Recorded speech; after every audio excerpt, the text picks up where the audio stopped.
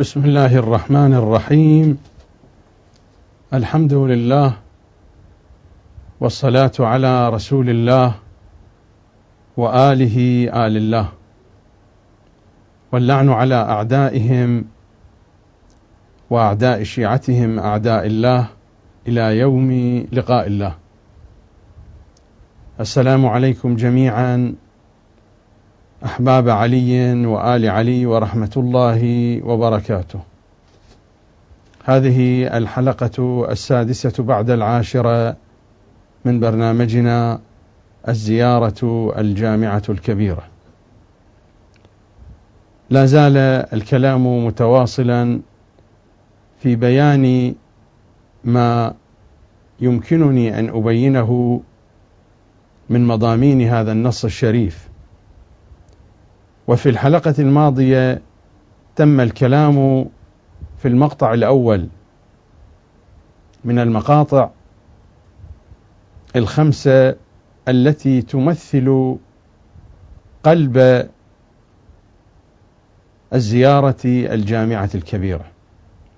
هذه المقاطع 5 والتي تختتم بالقولة ورحمة الله وبركاته.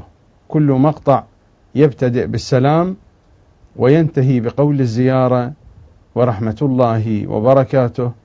هذه المقاطع 5 تمثل الأصول والأسس التي تتفرع عليها سائر المعاني المذكورة في بقية عبارات وسطور وجمل والمقاطع الأخرى من الزيارة الشريفة. هذا مفاتيح الجنان لشيخنا المحدث القمي، وهذه هي الزيارة الجامعة الكبيرة. وقد تم الكلام بتوفيق الله في المقطع الأول، ونشرع اليوم في المقطع الثاني من المقاطع 5 الأصول. المقطع الثاني يبتدئ: السلام على أئمة الهدى ومصابيح الدجى وأعلام التقى. هذه العناوين 3 مرتبطة بعضها بالبعض الآخر، وسيتضح هذا المضمون من خلال الشرح والبيان. المقطع السابق ابتدأ السلام وانتهى ورحمة الله وبركاته. وحين تحدثت عن معنى السلام في الزيارة الشريفة في هذه وفي غيرها من الزيارات الأخرى، بينت جملة من المطالب، ومن ضمنها أن السلام هو تجديد للعهد والميثاق المأخوذ على المؤمنين. هناك ميثاق إلهي وهناك ميثاق محمدي، ومرت الروايات مبينة معنى هذا الميثاق. الآن حينما نقول مرة ثانية في هذا المقطع نكرر فنقول السلام على أئمة الهدى. في المقطع السابق ابتدأ المقطع الأول: السلام عليكم يا أهل بيت النبوة، إلى آخر المقطع. المقطع الثاني الآن ابتدأ: السلام على أئمة الهدى ومصابيح الدجى وأعلام التقى. السلام هنا ما معناه؟ السلام هنا يشتمل على المعنى الأول، وهو تجديد العهود، تجديد المواثيق، وأيضا يشتمل على تأكيد معنى التسليم والسالمية لأهل بيت العصمة صلوات الله وسلامه عليهم أجمعين.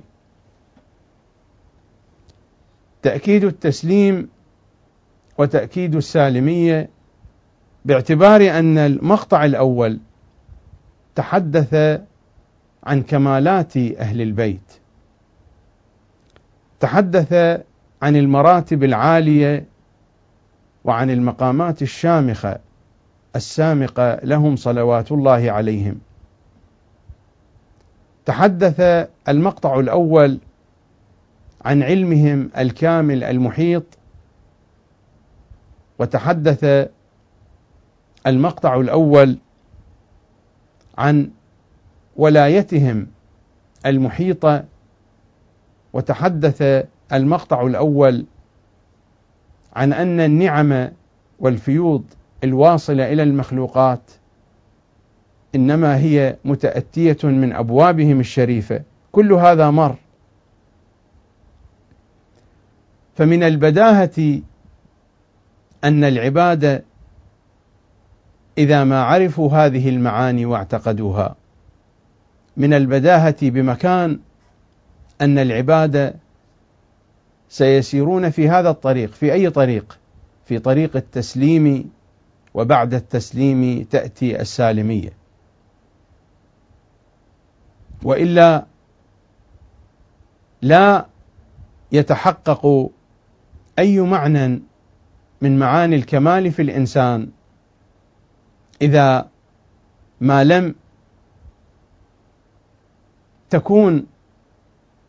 تكن مسيرته موافقة للفطرة أولا، وللمنطق والعقل والحكمة ثانيا. فإذا كان العلم كله عندهم، وإذا كانت الحكمة كلها عندهم، وإذا كانت النعم والفيوضات من قبلهم، فماذا يبقى للعبد إلا أن يكون مسلما وسالما؟ وذلك هو منطق الفطرة ومنطق العلم والعقل والحكمة. السلام هنا هو تجديد، تأكيد، ترسيخ، توثيق لهذه المعاني، لمعاني التسليم ولمعاني السالمية. نحن حين نقرأ في الكتاب العزيز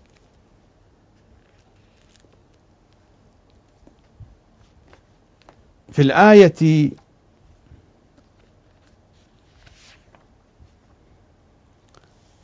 65 من سورة النساء: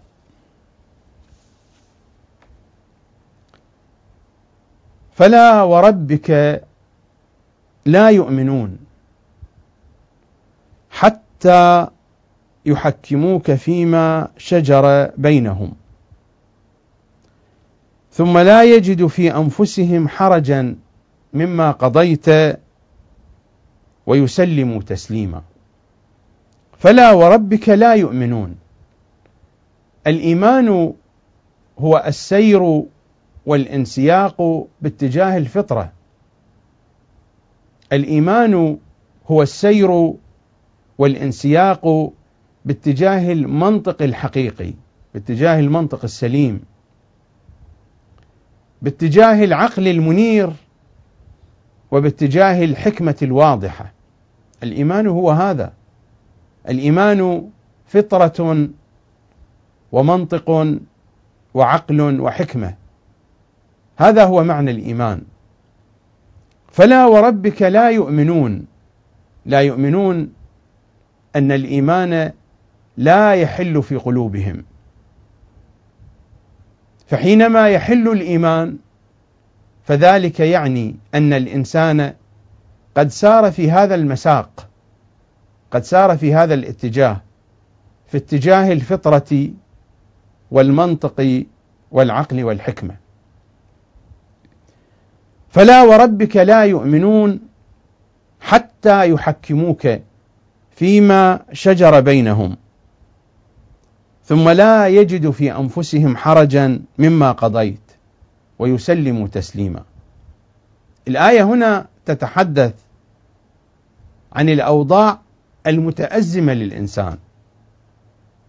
الإنسان ربما في الحالة الهادئة قد يدعي التسليم، وقد يدعي أكثر من التسليم وهو السالمية.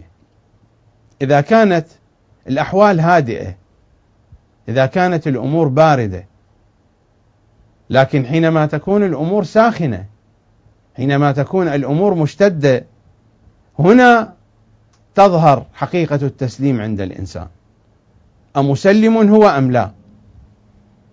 لذلك الآية تشير إلى هذه الحقيقة: فلا وربك لا يؤمنون حتى يحكموك فيما شجر بينهم. يعني حينما تكون الأوضاع النفسية ساخنة، حينما تكون الظروف المحيطة بالإنسان، الظروف الموضوعية المحيطة، تكون هذه الظروف مشتدة شديدة قوية، فهنا يتبين ويظهر معدن الإنسان، أهو مسلم أم لا؟ لأن التسليم هنا هو انسياق في طريق الفطرة. الفطرة والمنطق يدفعان بالإنسان إلى التسليم، لأن الجهة التي يسلم لها ويسلم إليها جهة كاملة، كاملة في العلم، كاملة في الحكمة، كاملة في القول والفعل والعمل، كاملة في جميع الاتجاهات. فإذا كانت الجهة الموجهة، الجهة المشرفة، جهة كاملة في جميع الاتجاهات، فإن الفطرة والمنطق والعقل والحكمة كل ذلك يحكمون بضلالة من يخالف السير في الاتجاه الذي تريده تلكم الجهة الكاملة. لذلك الآية تقول: فلا وربك لا يؤمنون، لأن الإيمان هو سير في مسار الفطرة والمنطق والعقل والحكمة. فلا وربك لا يؤمنون حتى يحكموك في الظرف الساخن، في الظروف المشتدة، حتى يحكموك فيما شجر بينهم ثم لا يجد في أنفسهم حرجا. وهذا هو التسليم. التسليم هو الإخبات، يعني أن النفس البشرية، أن الإنسان يكيف قناعاته وفقا لما يريده المعصوم صلوات الله وسلامه عليه. فالمعصوم وجه الله، فما يريده المعصوم هو الذي يريده الله. والإنسان في مقام العبودية لا يمكن أن يكون عبدا إلا بهذه الصفة، بصفة التسليم، لأن أول مرتبة من مراتب العبودية هي التسليم. نحن لا نستطيع أن ندخل إلى فناء العبودية إلا من باب التسليم. إذا لم ندخل من باب التسليم ولم نقبل عند باب التسليم لأننا لسنا مسلمين، فإننا لن نستطيع الولوج إلى فناء العبودية، وبعد ذلك الترقي في مراقي العبودية. العبودية هي التسليم، والتسليم أول مرقاة في سلم العبودية. فلا وربك لا يؤمنون حتى يحكموك فيما شجر بينهم ثم لا يجد في أنفسهم حرجا مما قضيت.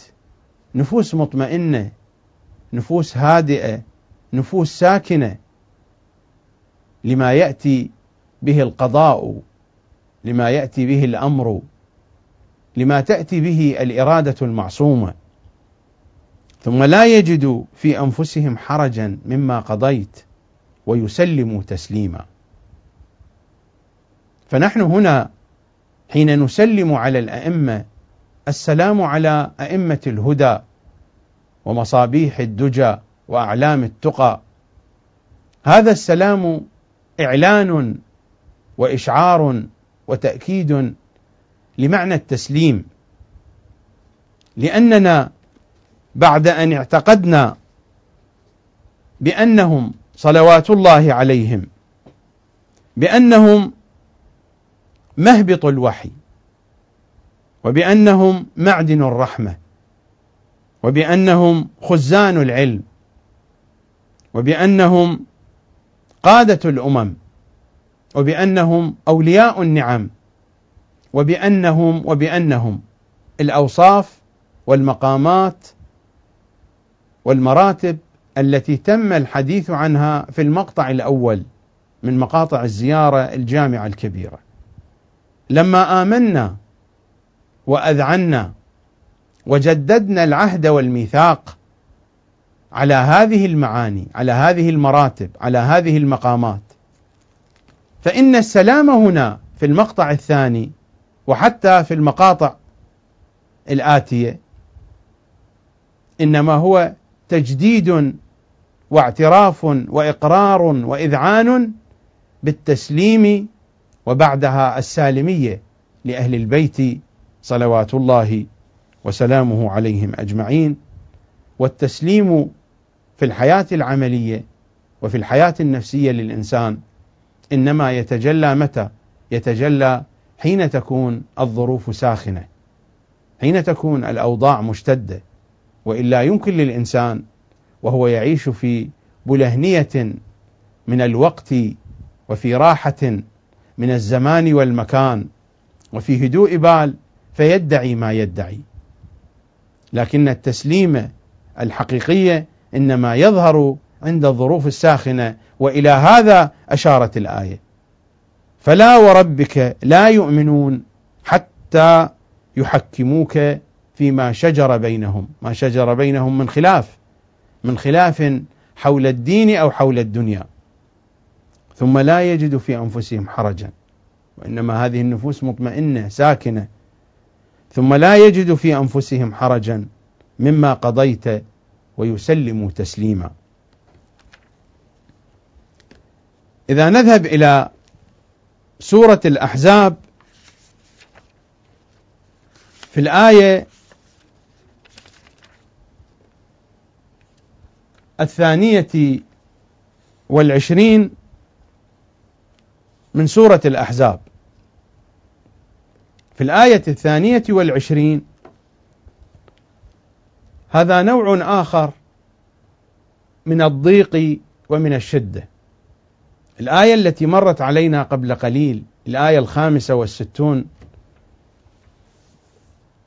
من سورة النساء، كانت تتحدث عن الشجار فيما شجر بينهم، وأنهم لا يجدون في أنفسهم حرجا مما قضيت ويسلموا تسليما لما قضيت به.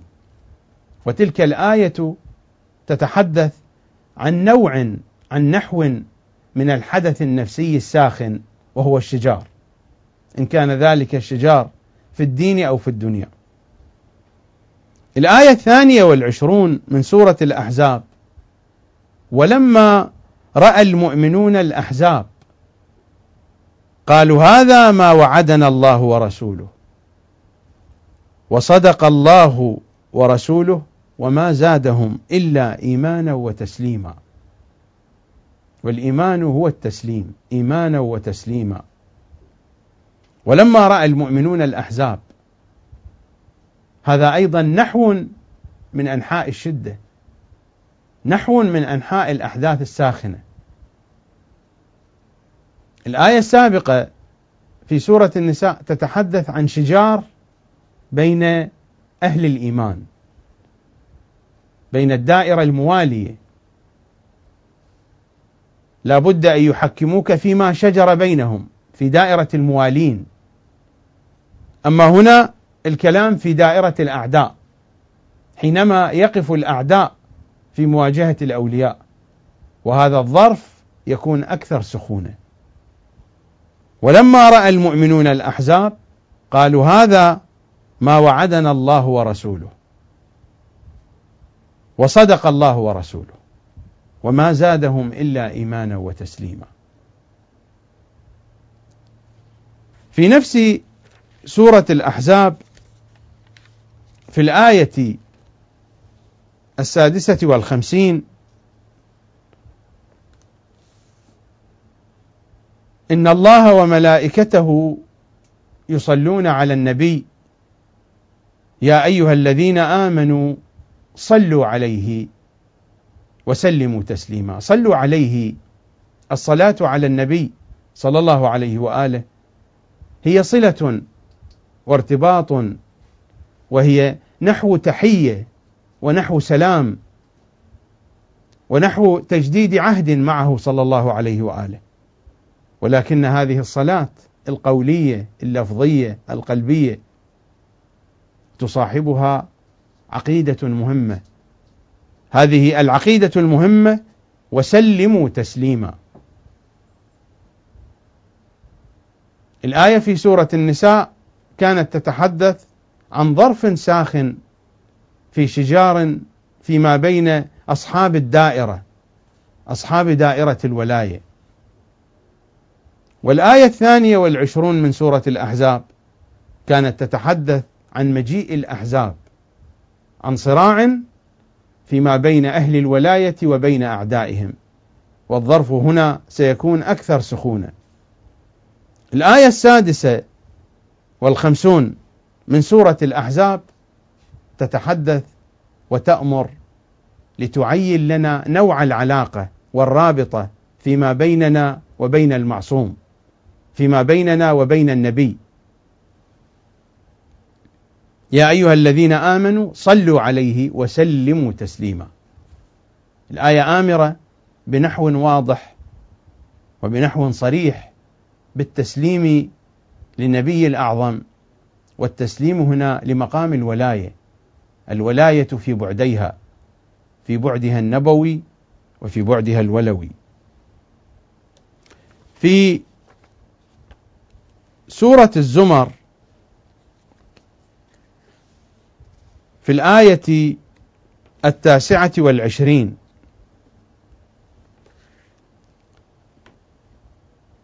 ضرب الله مثلا رجلا فيه شركاء متشاكسون مختلفون. ضرب الله مثلا رجلا فيه شركاء متشاكسون، وهذا الرجل لن يستطيع أن يفعل شيئا. هذا عبد اشتراه مجموعة من الناس، وكل واحد يريد منه أن يذهب إلى جهة، فإنه حينئذ لا يستطيع أن يذهب إلى أي جهة، لأن المالك الأول، الشريك الأول، يريد منه أن يذهب مشرقا، والثاني يريد منه أن يذهب مغربا، والثالث يريد منه أن يذهب باتجاه الجنوب، والآخر يريد منه باتجاه الشمال، والآخر يريد منه أن يبقى في مكانه، فهل يستطيع أن يفعل شيئا؟ ضرب الله مثلا رجلا فيه شركاء متشاكسون، ورجلا سلما لرجل، وهناك رجل آخر سلما أي سلم عقله وقلبه وروحه ونفسه وعواطفه وأحاسيسه ومشاعره سلما، ورجلا سلما بالكامل، ورجلا سلما لرجل، هل يستويان مثلا؟ الحمد لله بل أكثرهم لا يعلمون. ضرب الله مثلا رجلا فيه شركاء متشاكسون، ورجلا سلما لرجل، هل يستويان مثلا؟ الحمد لله بل أكثرهم لا يعلمون. لنقف قليلا عند كلمات أهل البيت في بيان مضمون هذه الآية. الآية 29 من سورة الزمر: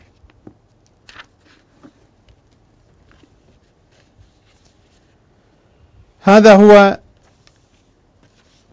الجزء 6 من تفسير البرهان لسيدنا هاشم البحراني رضوان الله تعالى عليه، والرواية عن محمد بن الحنفية عن أبيه سيد الأوصياء صلوات الله عليه، في قوله عز وجل: ورجلا سلما لرجل. ماذا قال أمير المؤمنين؟ قال: أنا ذلك الرجل السالم لرسول الله، قلبه مع رسول الله، عقله مع رسول الله،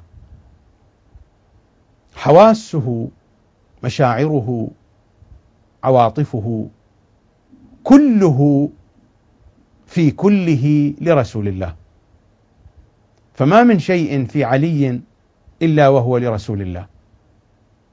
فأين هذا من رجل تتقاذفه أمواج الشكوك وأمواج الفتن، يتردد في ريبه، كما جاء في سورة التوبة: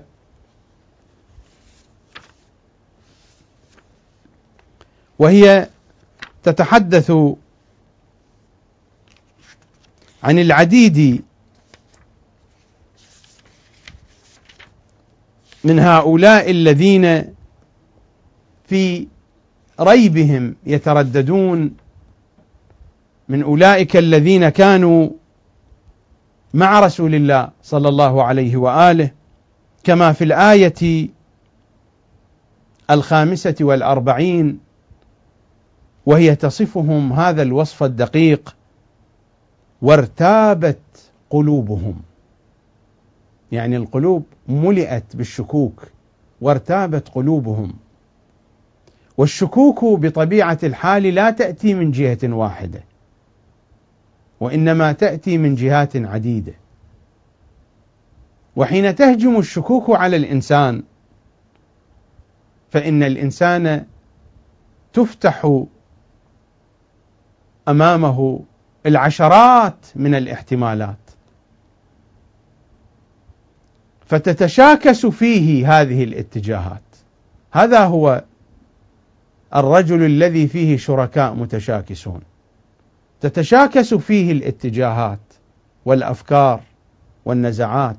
فالدنيا بكل تفاصيلها كل جانب منها يجره إلى جهة، والناس الذين من حوله كل واحد يوسوس له بوسوسة معينة، وشياطين الجن والأبالسة، والضعف الذي يهيمن عليه. وارتابت قلوبهم فهم في ريبهم يترددون، رواحا ومجيئا، غدوا ورواحا، ذهابا وجيئة، فهم في ريبهم يترددون ولا يستطيعون الخروج من هذا. كما جاء في موطن آخر: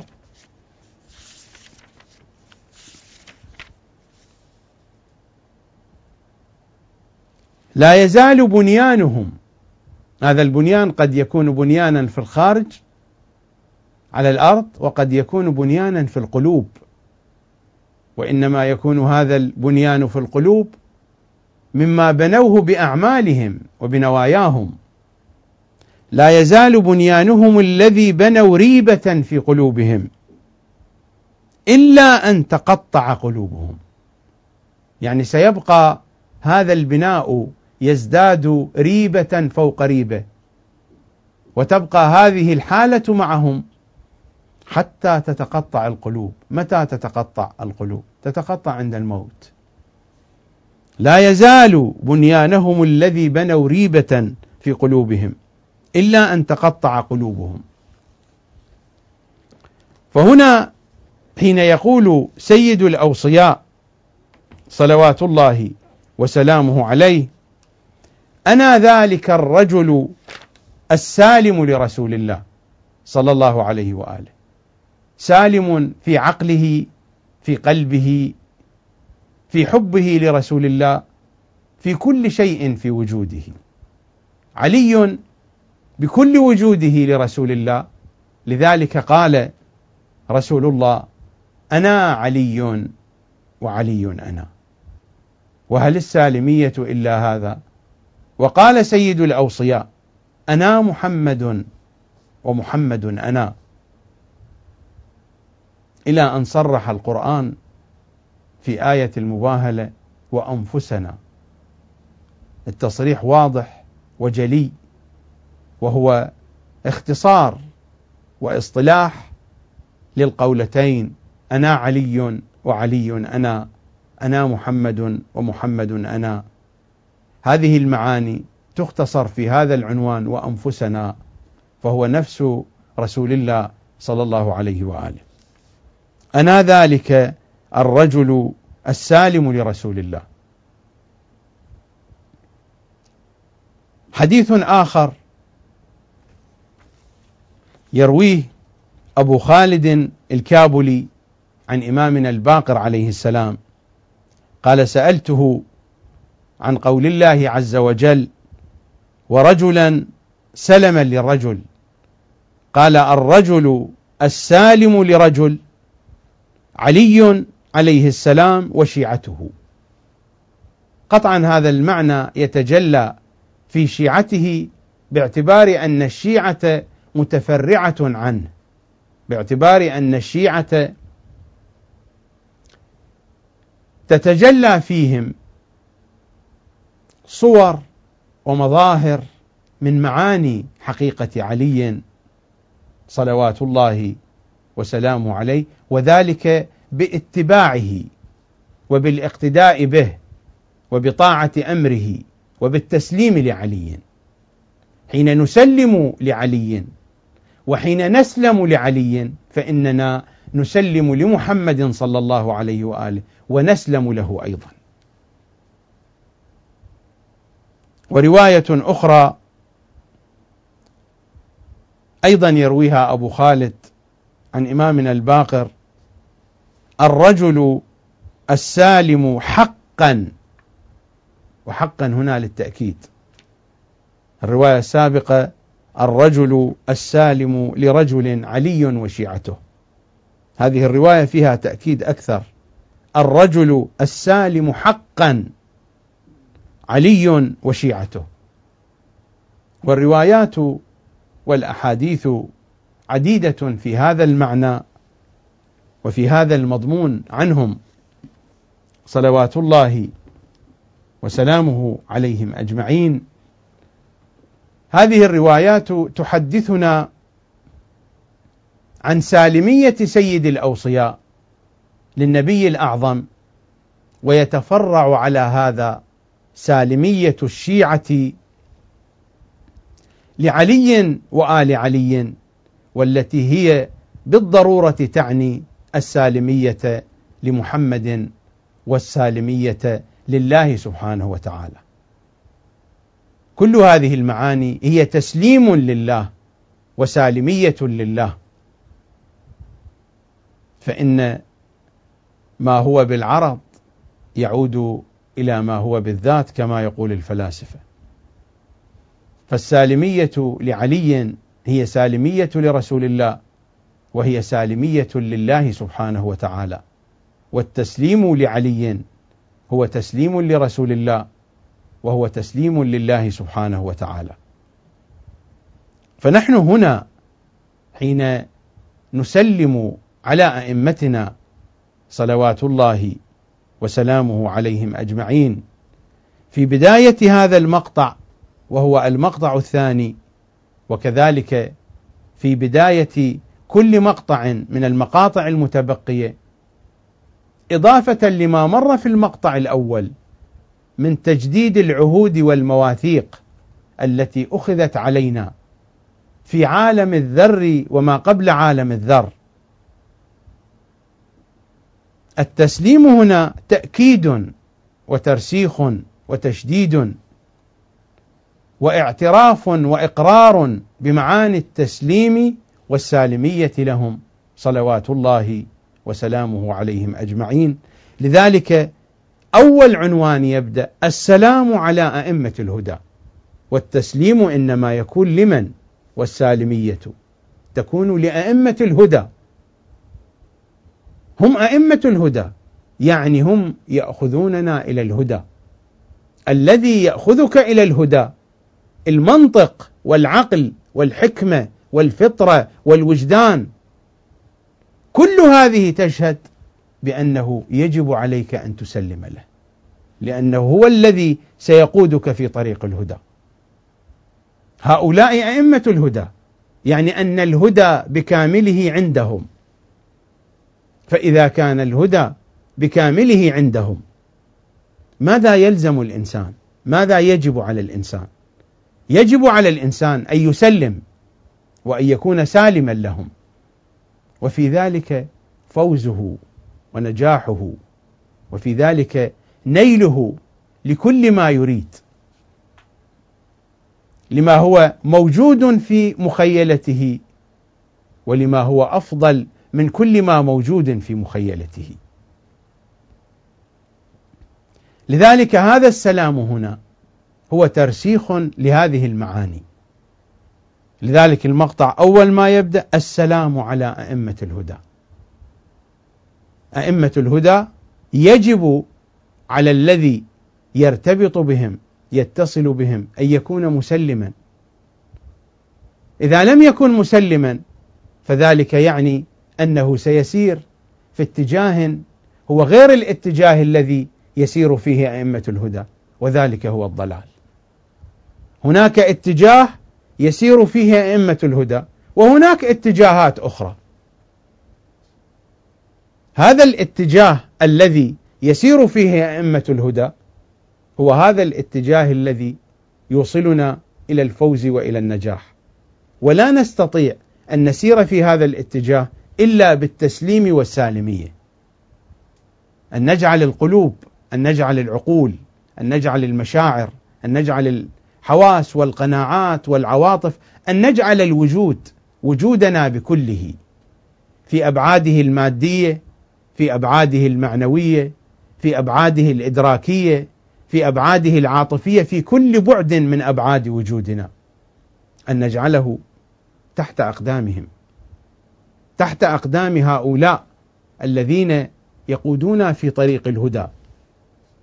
حينما أقول تحت أقدامهم إنما هو معنى التسليم ومعنى السالمية، فلا نرى لوجودنا وجودا في جنبهم،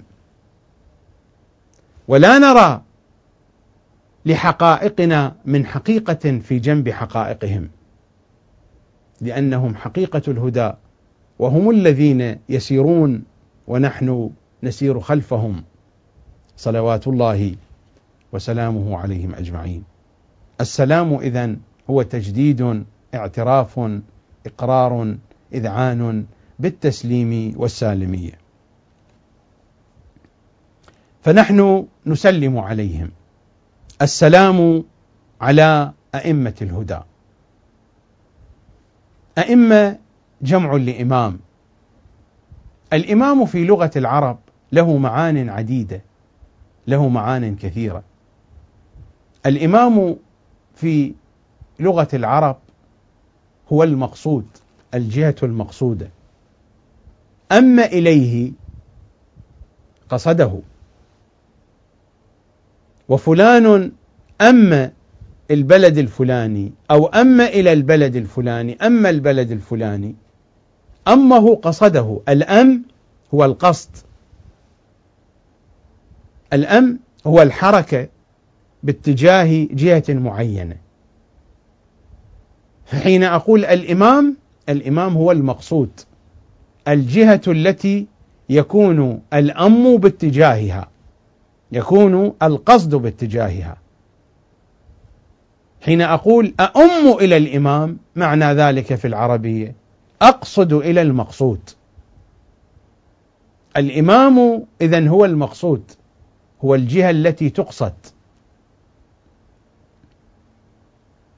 الإمام ليست هو الجهة التي تقصد، وإنما هو الجهة التي تقصد. الإمام أيضا في لغة العرب تعني الأصل، ولذلك كلمة الأم من أين مأخوذة؟ مأخوذة من الأم. الأم هي الأصل. والإمام أيضا تأتي بمعنى الجامع، ولذلك يقال مثلا لإمام الجماعة أنه أم الناس، أمهم يعني جمعهم في صلاته. الإمام هو الجامع، الإمام هو المقصود، الإمام هو الأصل، الإمام هو الجامع، الإمام كذلك هو الهادي. المراد من الهادي الذي يتبعه الناس يسيرون خلفه. لذلك من جملة مصاديق الإمام في الحياة العملية ما كان يفعله العرب في الليالي المظلمة، في القوافل، في مسير الجيوش، حين يرفعون مشعلا كبيرا، رمحا عاليا، عمودا كبيرا عاليا، ويضعون في رأسه النار. هذا إمام يقتدى به، يهتدى به. حيثما سار هذا المشعل الناس تسير خلفه، القافلة تسير باتجاه ذلك المشعل، فذلك هو الإمام. ولذلك في لغة العرب أيضا الإمام هو التر. التر ما هو؟ التر هو الشاقول أو هو الخيط الذي يستعمله البناؤون لمعرفة الاستقامة في البناء. الإمام هذا موجود في كتب اللغة. الإمام هو التر، التر هو الشاقول، ما نسميه في زماننا بالشاقول، كانت العرب تسميه بالتر. التر هو الشاقول، وهو الخيط الذي يستعمله البناؤون لمعرفة استقامة البناء. الإمام الإمام الإمام، هناك معان كثيرة لكلمة الإمام في لغة العرب. السلام على أئمة الهدى. الهدى المراد منه هو السير السليم، السير الصحيح في الطريق الصحيح الموصل إلى النتيجة الصحيحة. الهدى هو هذا، سير في الطريق الصحيح باتجاه الهدف الصحيح. وإلا إذا سار الإنسان في غير الطريق الصحيح ولم يصل إلى الهدف الصحيح فلا يقال لذلك هدى. ولو سار في الطريق الصحيح ولكنه ما وصل إلى الهدف الصحيح فلا يقال لذلك هدى. والهداية كما يقول أهل العلم على مرتبتين. الهداية إما أن تكون إراءة وإما أن تكون إيصال. الهادي الذي يهدي أيا كان هذا الهادي، الهادي الذي يهدي إما أن يريك الطريق المهتدي فيقول لك هذا هو الطريق المهتدي، الطريق المهتدي هو الطريق الصحيح الذي يوصلك إلى الهدف الصحيح، إما أن يريك الطريق ويخبرك بما في هذا الطريق، يعني يعطيك خريطة يؤشر لك الطريق من هنا وتسير كذا وكذا، يريك الطريق، هذه إراءة. ومرة الهادي يأخذ بيدك ويسير معك في الطريق ويوصلك إلى الهدف الصحيح، وذلك هو الإيصال. فالهداية قد تكون في بعض الأحيان من أفق الإراءة، وقد تكون في بعض الأحيان من أفق الإيصال. وأئمة الهدى في بعض الأحيان تكون الهداية الصادرة منهم في أفق الإراءة، في أفق التعليم والتبليغ والإرشاد، وقد تكون الهداية في بعض الأحيان الصادرة منهم في أفق الإيصال، وتلك هي الرعاية الخاصة، وذلك هو التوفيق بمعانيه، توفيق الجلي أو التوفيق الخفي. تلك هي الرعاية المعصومة من الإمام صلوات الله وسلامه عليه. السلام على أئمة الهدى. الهداية هي الحالة التي يتلبس بها الإنسان، وحينما يتلبس بها الإنسان فإنه سيصر على المسير في ذلك الطريق الواضح، وسيجد السير باتجاه الهدف الواضح. في الكتاب الكريم هناك جهات عديدة تحدث عنها قرآننا الكريم في موضوع الهداية.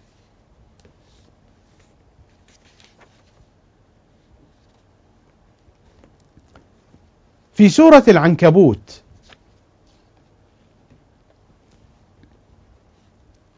العنكبوت، الآية 69: والذين جاهدوا فينا لنهدينهم سبلنا وإن الله لمع المحسنين. كلمة الحسنة، الحسنى، الإحسان، المحسنون بحسب روايات أهل البيت كلها تشير إلى ولاية علي. وإن الله لمع المحسنين، المحسنون هم أتباع علي صلوات الله وسلامه عليه. المحسنون هم المتلبسون بالحسنة، المتلبسون بالحسنى. والحسنة والحسنى في روايات أهل البيت في بيان معانيها في الكتاب الكريم هي ولاية علي وآل علي. والذين جاهدوا فينا لنهدينهم سبلنا.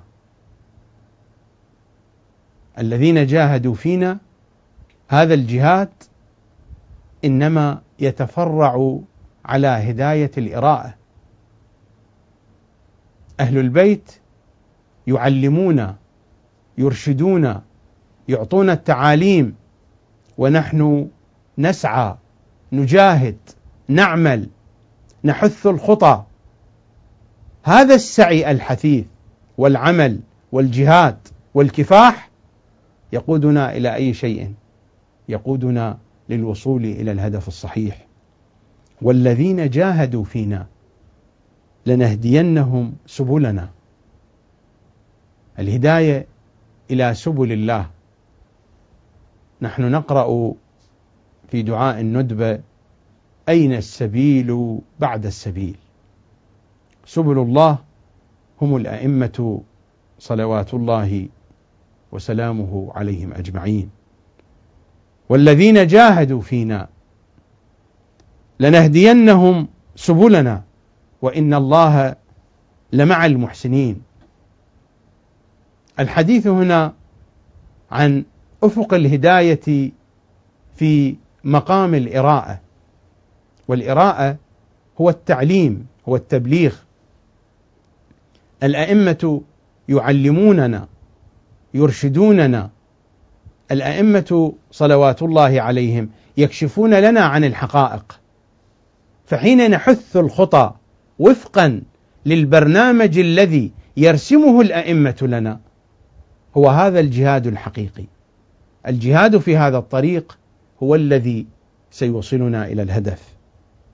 والذين جاهدوا فينا لنهدينهم سبلنا وإن الله لمع المحسنين. حينما نذهب إلى سورة القصص وفي الآية 56: إنك لا تهدي من أحببت ولكن الله يهدي من يشاء وهو أعلم بالمهتدين. الحديث هنا أيضا عن الهداية في أفق الإراءة. النبي صلى الله عليه وآله يبين الحقائق للناس، الإمام المعصوم يبين الحقائق، لكن ليس بالضرورة أن الذين تبين لهم الحقائق أنهم يهتدون. هذه هداية الإراءة. لو كانت هذه الهداية هداية إيصال، حينئذ لا بد أن يصل الإنسان. كما قلت إن الهداية هداية إراءة وهداية إيصال. الآية التي مرت علينا عن الذين يجاهدون في سبلنا يجاهدون في الله سبحانه وتعالى سوف يهتدون إلى السبيل، والذين جاهدوا فينا لنهدينهم سبلنا. الحديث هنا عن هداية الإراءة لقوم استجابت قلوبهم، والحديث في هذه الآية إنك لا تهدي من أحببت، الحديث عن هداية الإراءة لقوم لم تستجب قلوبهم. فهذه صور، نماذج، أمثلة من هداية الإراءة. حين نذهب إلى سورة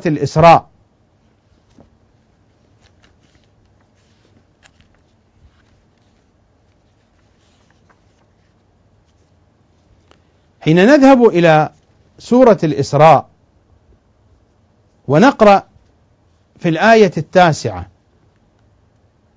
إن هذا القرآن يهدي للتي هي أقوم ويبشر المؤمنين الذين يعملون الصالحات أن لهم أجرا كبيرا. إن هذا القرآن يهدي للتي هي أقوم. في روايات أهل البيت يهدي للتي هي أقوم، يهدي للإمام المعصوم، للتي هي أقوم، للتي هي أكثر استقامة. إن هذا القرآن يهدي للتي هي أقوم، للحقيقة الأقوم، للحقيقة التي هي أكثر استقامة، أكثر كمالا. هذا نحو من أنحاء هداية الإراءة. مر الكلام في هداية الإراءة والحديث كان في آية العنكبوت، والحديث كان أيضا في آية القصص عن هداية الإراءة من النبي صلى الله عليه وآله، من المعصوم صلوات الله عليه. الآية هنا في سورة الإسراء تتحدث عن هداية القرآن، أن القرآن يهدي هداية الإراءة، ولكن إلى أي جهة؟ يهدي إلى الجهة الكاملة. إن هذا القرآن يهدي للتي هي أقوم، والجهة الأقوم كما في روايات أهل البيت هو الإمام المعصوم. حين نذهب إلى سورة الشورى،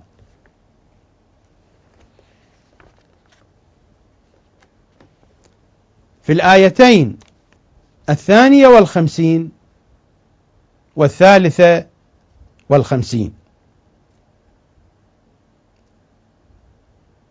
وكذلك أوحينا إليك روحا من أمرنا ما كنت تدري ما الكتاب ولا الإيمان ولكن جعلناه نورا نهدي به من نشاء من عبادنا، إلى أن تقول الآية: وإنك الخطاب لمحمد صلى الله عليه وآله بالأصالة، ولعلي والأئمة المعصومين بالتبعية، وإنك لتهدي إلى صراط مستقيم، صراط الله الذي له ما في السماوات وما في الأرض، ألا إلى الله تصير الأمور، وإنك لتهدي إلى صراط مستقيم. هذه الهداية تشير إلى هداية الإيصال، هذا التأكيد. وإنك، إن المشددة مع ضمير الكاف المتصل مع وصف الاستقامة في الصراط، هناك هداية جلية: وإنك لتهدي إلى صراط مستقيم. هذه هداية الإيصال. قطعا هداية الإيصال تكون مسبوقة بهداية الإراءة، وحين تستجيب القلوب لهداية الإراءة يأتي التوفيق. في سورة يوسف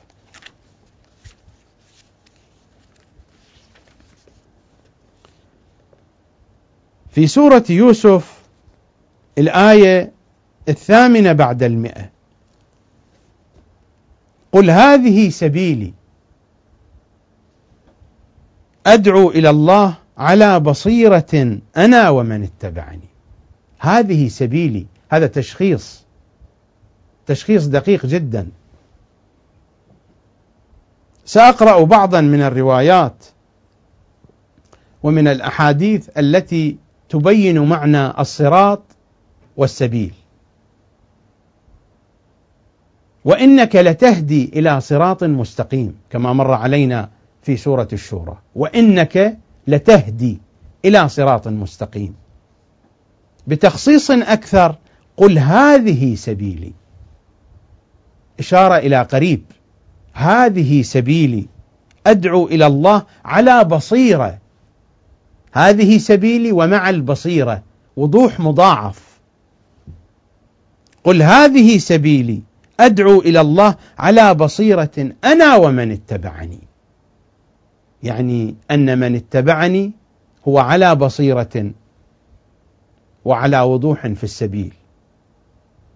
وفي ذلك إشارات إلى هداية الإيصال. كما قلت، الإيصال يأتي بلطف وبفيض بعد الإراءة. المرحلة الأولى هي مرحلة الإراءة، فإذا استجابت القلوب وهشت وبشت للهداية ولطريق الصواب وسعت وجاهدت، والذين جاهدوا فينا، هذا الجهاد سيقودهم إلى أي شيء؟ سيقودهم إلى هداية الإيصال بالتوفيق. فلربما حتى الآية التي قرأناها في سورة العنكبوت هي أيضا في وجه من وجوهها تشير إلى هذا المعنى. والذين جاهدوا فينا، يعني بعد أن استجابت قلوبهم لهداية الإراءة لنهدينهم سبلنا. هذه الهداية هنا هداية توفيقية، وهي هداية الإيصال. قل هذه سبيلي أدعو إلى الله على بصيرة أنا ومن اتبعني. في سورة محمد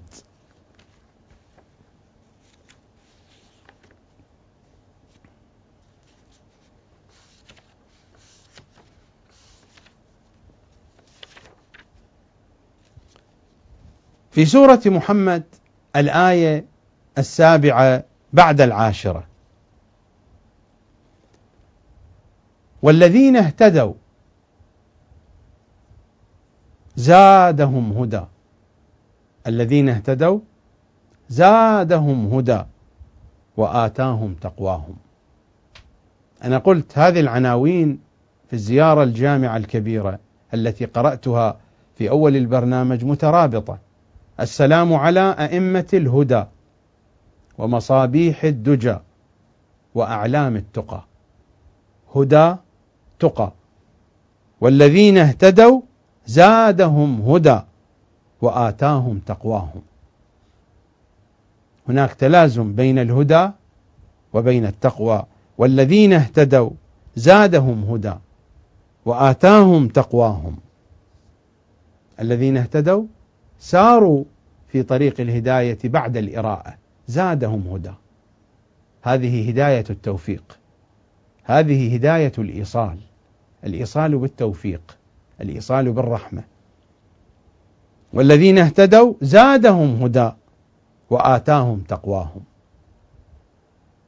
هذه جولة سريعة في آيات الكتاب الكريم، وهي تحدثنا عن جهات من معاني الهداية، إن كان ذلك في أفق الإراءة أو في أفق الإيصال. السلام على أئمة الهدى. أئمة الهدى هم الذين يأخذوننا في سبيل الهدى وفي صراط الهدى وفي طريق الهدى. هذا هو الجزء 24 من بحار الأنوار أتلو على مسامعكم نماذج من النصوص والروايات التي ترتبط بالموضوع الذي بين أيدينا. الرواية يرويها شيخنا الصدوق عن المفضل قال: سألت أبا عبد الله عليه السلام عن الصراط فقال: هو الطريق إلى معرفة الله عز وجل. الصراط هو الطريق إلى معرفة الله عز وجل، وهما صراطان: صراط في الدنيا وصراط في الآخرة. فأما الصراط الذي في الدنيا فهو الإمام المفروض الطاعة، من عرفه في الدنيا واقتدى بهداه مر على الصراط الذي هو جسر جهنم في الآخرة، ومن لم يعرفه في الدنيا زلت قدمه عن الصراط في الآخرة فتردى في نار جهنم. الرواية هذه على قصرها اختصرت لنا المطالب كلها. أقرأ الرواية مرة ثانية، رواية جدا مهمة، هذه من أمهات الروايات في المطالب العقائدية. المفضل يقول: سألت أبا عبد الله عليه السلام عن الصراط فقال: هو الطريق إلى معرفة الله عز وجل، وهما صراطان: صراط في الدنيا وصراط في الآخرة. فأما الصراط الذي في الدنيا فهو الإمام المفروض الطاعة، من عرفه في الدنيا واقتدى بهداه مر على الصراط الذي هو جسر جهنم في الآخرة، ومن لم يعرفه في الدنيا زلت قدمه عن الصراط في الآخرة فتردى في نار جهنم.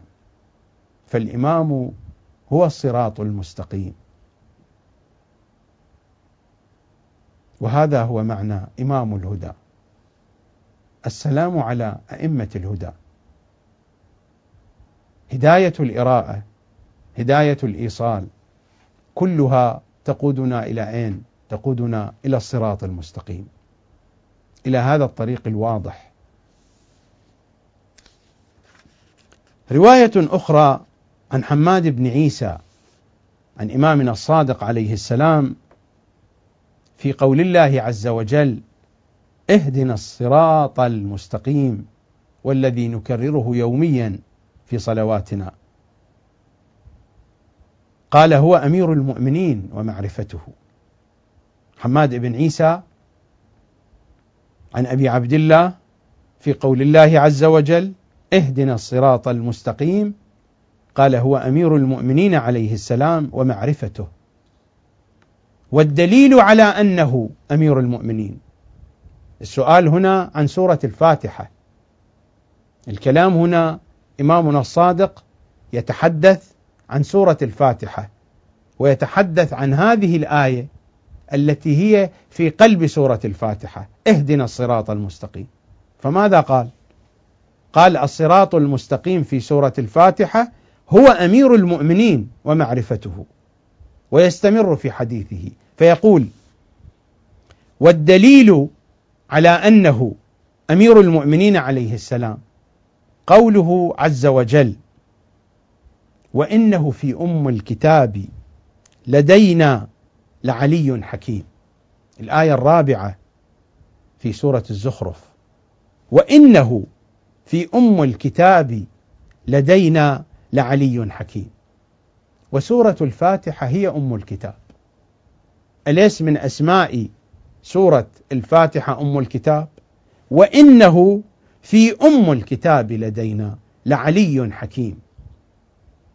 والعلي الحكيم هو ذلك الصراط المستقيم، وهو أمير المؤمنين عليه السلام في أم الكتاب في قوله: اهدنا الصراط المستقيم. الإمام يقول: اهدنا الصراط المستقيم هو أمير المؤمنين ومعرفته، والدليل على أنه أمير المؤمنين قوله عز وجل: وإنه في أم الكتاب لدينا لعلي حكيم. وهو أمير المؤمنين في أم الكتاب في قوله اهدنا الصراط المستقيم.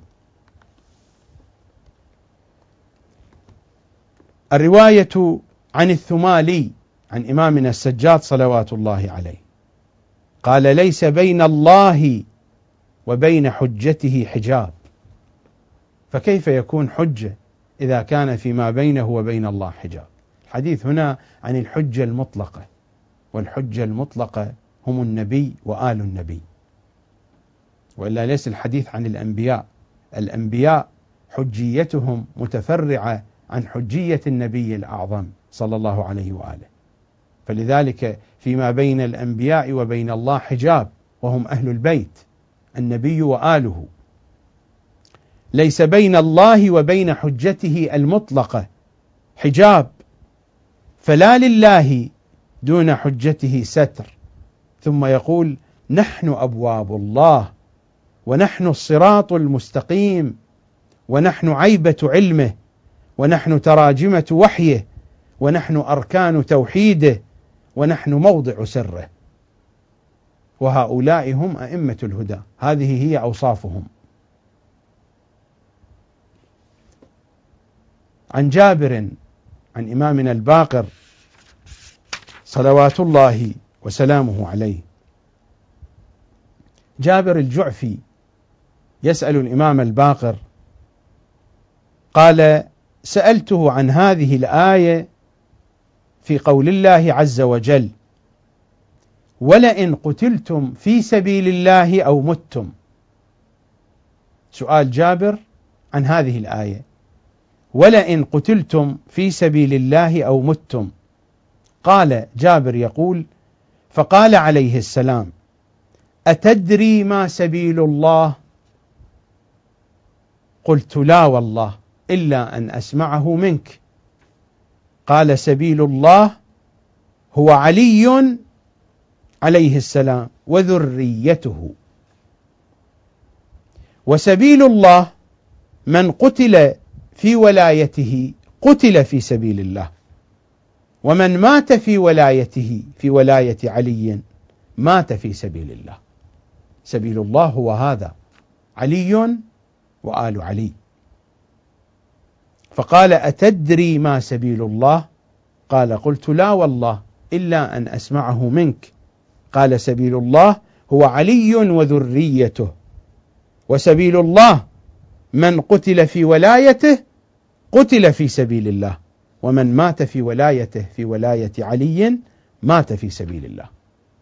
وأعتقد أن الروايات وأن النصوص هذه واضحة وجلية وبينة، ولا تحتاج إلى كثير تأمل وإلى كثير عناية. عن حنان ابن سدير، تقرأ حنان وفي بعض القراءات حنان ابن سدير الصيرفي من رواة الأئمة، عن جعفر بن محمد عليهما السلام قال قول الله عز وجل في الحمد، يعني في سورة الحمد، صراط الذين أنعمت عليهم، يعني محمدا وذريته صلوات الله عليهم. الإمام يتحدث عن سورة الفاتحة التي نقرأها يوميا. قول الله عز وجل في الحمد صراط الذين أنعمت عليهم، يعني محمدا وذريته صلوات الله عليهم. الرواية عن أبي بصير عن أبي جعفر صلوات الله عليه في قوله هذا صراطي مستقيما فاتبعوه ولا تتبعوا السبل فتفرق بكم عن سبيله. هناك صراط واحد، هذا صراطي مستقيما فاتبعوه ولا تتبعوا السبل فتفرق بكم عن سبيله. قال نحن السبيل، هم السبيل، هم الصراط. قال نحن السبيل، فمن أبى فهذه السبل، فليذهب في السبل المختلفة. هذا صراطي مستقيما فاتبعوه ولا تتبعوا السبل. قال نحن السبيل، نحن الصراط المستقيم، ومن أبى أن يسير في هذا السبيل فهذه السبل بين يديه المختلفة، فليتبع السبل لتتفرق به عن سبيل الله وعن طريق الله. ولا تتبعوا السبل فتفرق بكم عن سبيله. هناك سبيل واحد، عن سبيله يعني عن سبيل الله. قال نحن السبيل فمن أبى فهذه السبل. ثم قال ذلكم وصاكم به لعلكم تتقون، يعني كي تتقوا. وهذا هو الترابط بين التقوى وبين الهداية، كما قلت في عناوين الزيارة الجامعة الكبيرة، هذا الترابط. السلام على أئمة الهدى ومصابيح الدجى وأعلام التقى. هناك ارتباط بين التقى وبين الهداية. ثم قال ذلكم وصاكم به لعلكم تتقون، يعني كي تتقوا. هذه الروايات والأحاديث واضحة جلية بينة في دلالاتها وفي معانيها ومضامينها، كلها تشير إلى أن الصراط المستقيم، إلى أن سبيل الله هم أئمتنا، إلى أن الهداية لا يمكن أن نصل إليها ولا يمكن أن تصل إلينا إلا من طريقهم. لذلك نحن نسلم عليهم. السلام على أئمة الهدى، هم أئمتنا وهم سادتنا وهم قادتنا وهم هدانا الحقيقي. هدايتنا منهم وهدايتنا إليهم وهدايتنا بهم. هدايتنا منهم تأتينا الهداية علما فهما أو توفيقا. الهداية منهم تأتينا، إن كانت هذه الهداية هداية إراءة فمن علومهم، من فهمهم، من حديثهم نأخذ الهداية. وإن كانت هذه الهداية هداية إيصال فالتوفيق منهم، هم يوفقوننا. الهداية منهم والهداية إليهم، ونحن إنما نهتدي إليهم. لا تتحقق الهداية إلا بالتوجه بهم وإليهم. إذا أردنا أن نصل إلى الله لا بد أن نصل من خلالهم، هم الأبواب التي فتحها الله لنا. نتوجه إليهم صلوات الله وسلامه عليهم أجمعين، نتوجه إليهم ونتوجه بهم. هم القادة لذلك نتوجه إليهم، وهم الحجاب فيما بيننا وبين الله لذلك نتوجه بهم إلى الله. هم قادتنا في الدنيا فنتوجه لهم، وهم الحجاب فيما بيننا وبين الله فنتوجه بهم إلى الله. ومن أراد الله توجه بكم. هكذا نقرأ في الزيارة الجامعة الكبيرة، وتأتينا هذه العبارات، تأتينا هذه العبارات التي نخاطب بها أئمتنا: من أراد الله بدأ بكم، ومن وحده قبل عنكم، ومن قصده توجه بكم، إلى غير ذلك من المعاني التي تصرح بها الزيارة الجامعة الكبيرة.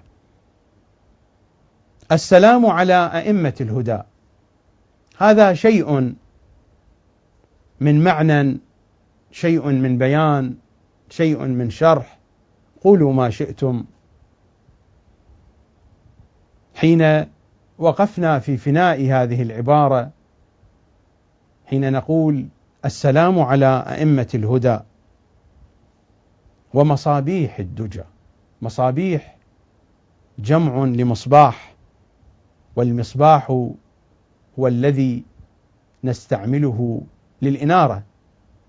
قد يكون في الأزمنة القديمة بشكل بتجسيم بصناعة معينة، وفي هذا الزمان قد يكون بشكل وتجسيم وصناعة معينة، وقد تتغير الصناعات وتتغير الآلات، لكن المراد من المصباح هو وسيلة الإضاءة. المصباح هو الوسيلة التي يتوهج منها الضوء، يتوهج منها النور، الذي بواسطته نهتدي الطريق، الذي بواسطته نستطيع أن نصل إلى مرامنا. المصابيح جمع مصباح، والمصباح وسيلة الإضاءة، وسيلة الإنارة والاستنارة. الدجى جمع لدجية، والدجية هي الظلام، هي الظلمة الحالكة، هي الليل الأليل. السلام على أئمة الهدى ومصابيح الدجى. وهذا التعبير هو قريب من التعبير الأول، فأئمة الهدى هم الذين يشخصون لنا طريق الهداية، إن كان ذلك عبر الإراءة أو كان ذلك عبر الإيصال أو عبر الاثنين معا، فهم أئمة الهدى. لكن هذا التعبير ومصابيح الدجى هو نفس المضمون الموجود في التعبير السلام على أئمة الهدى، لكن هنا مأخوذ بخصوصية بلحاظ. أئمة الهدى هم أئمة للهداية، إن كان هناك من ظلمة أم لم تكن هناك من ظلمة. هم أئمة في وقت سطوع النور وفي وقت اشتداد الظلمات. أما هنا التعبير ومصابيح الدجى، إنما المصابيح تستعمل حين الظلام، حين يشتد الظلام. فكأن الزيارة هنا تريد أن تؤكد على هذا المعنى، على هذه الخصوصية، على عمق معنى الهداية، أنهم أئمة الهدى ليس فقط حينما تكون الدنيا مشرقة ومنيرة. أقول حينما تكون الدنيا مشرقة ومنيرة، ليس مقصودي من الإشراق والإنارة المعنى المادي. الحديث هنا عن الهداية، والهداية هي هداية القلوب وهداية العقول وهداية الضمائر. هداية العقول وهداية القلوب وهداية الضمائر ليست محتاجة إلى نور الشمس الحسي، إنها تحتاج إلى نور الفطرة، إنها تحتاج إلى نور القبول والإخبات في العقول وفي القلوب، في الوجدان وفي الضمائر. الحديث عن الإشراق هنا وعن الإنارة، عن الإشراق والإنارة في النفوس، في القلوب. فهناك قلوب مزهرة وهناك قلوب مظلمة قد انطمست فيها الهداية. هناك قلوب لا يصل إليها النور ولا يخرج منها النور، وهناك قلوب مشرقة عامرة بالنور، تشع نورا. هذا النور تهتدي هي به وتهتدي قلوب أخرى بنورها أيضا، كما في أحاديث أهل البيت التي تتحدث عن القلوب التي تكون مفعمة بمعرفة الأئمة صلوات الله وسلامه عليهم أجمعين. والله يا أبا خالد، كما يقول إمامنا الباقر في الرواية التي يرويها شيخنا الكليني في الكافي الشريف في الجزء الأول من الكافي: والله يا أبا خالد، لنور الإمام في قلوب المؤمنين أنور من هذه الشمس المضيئة.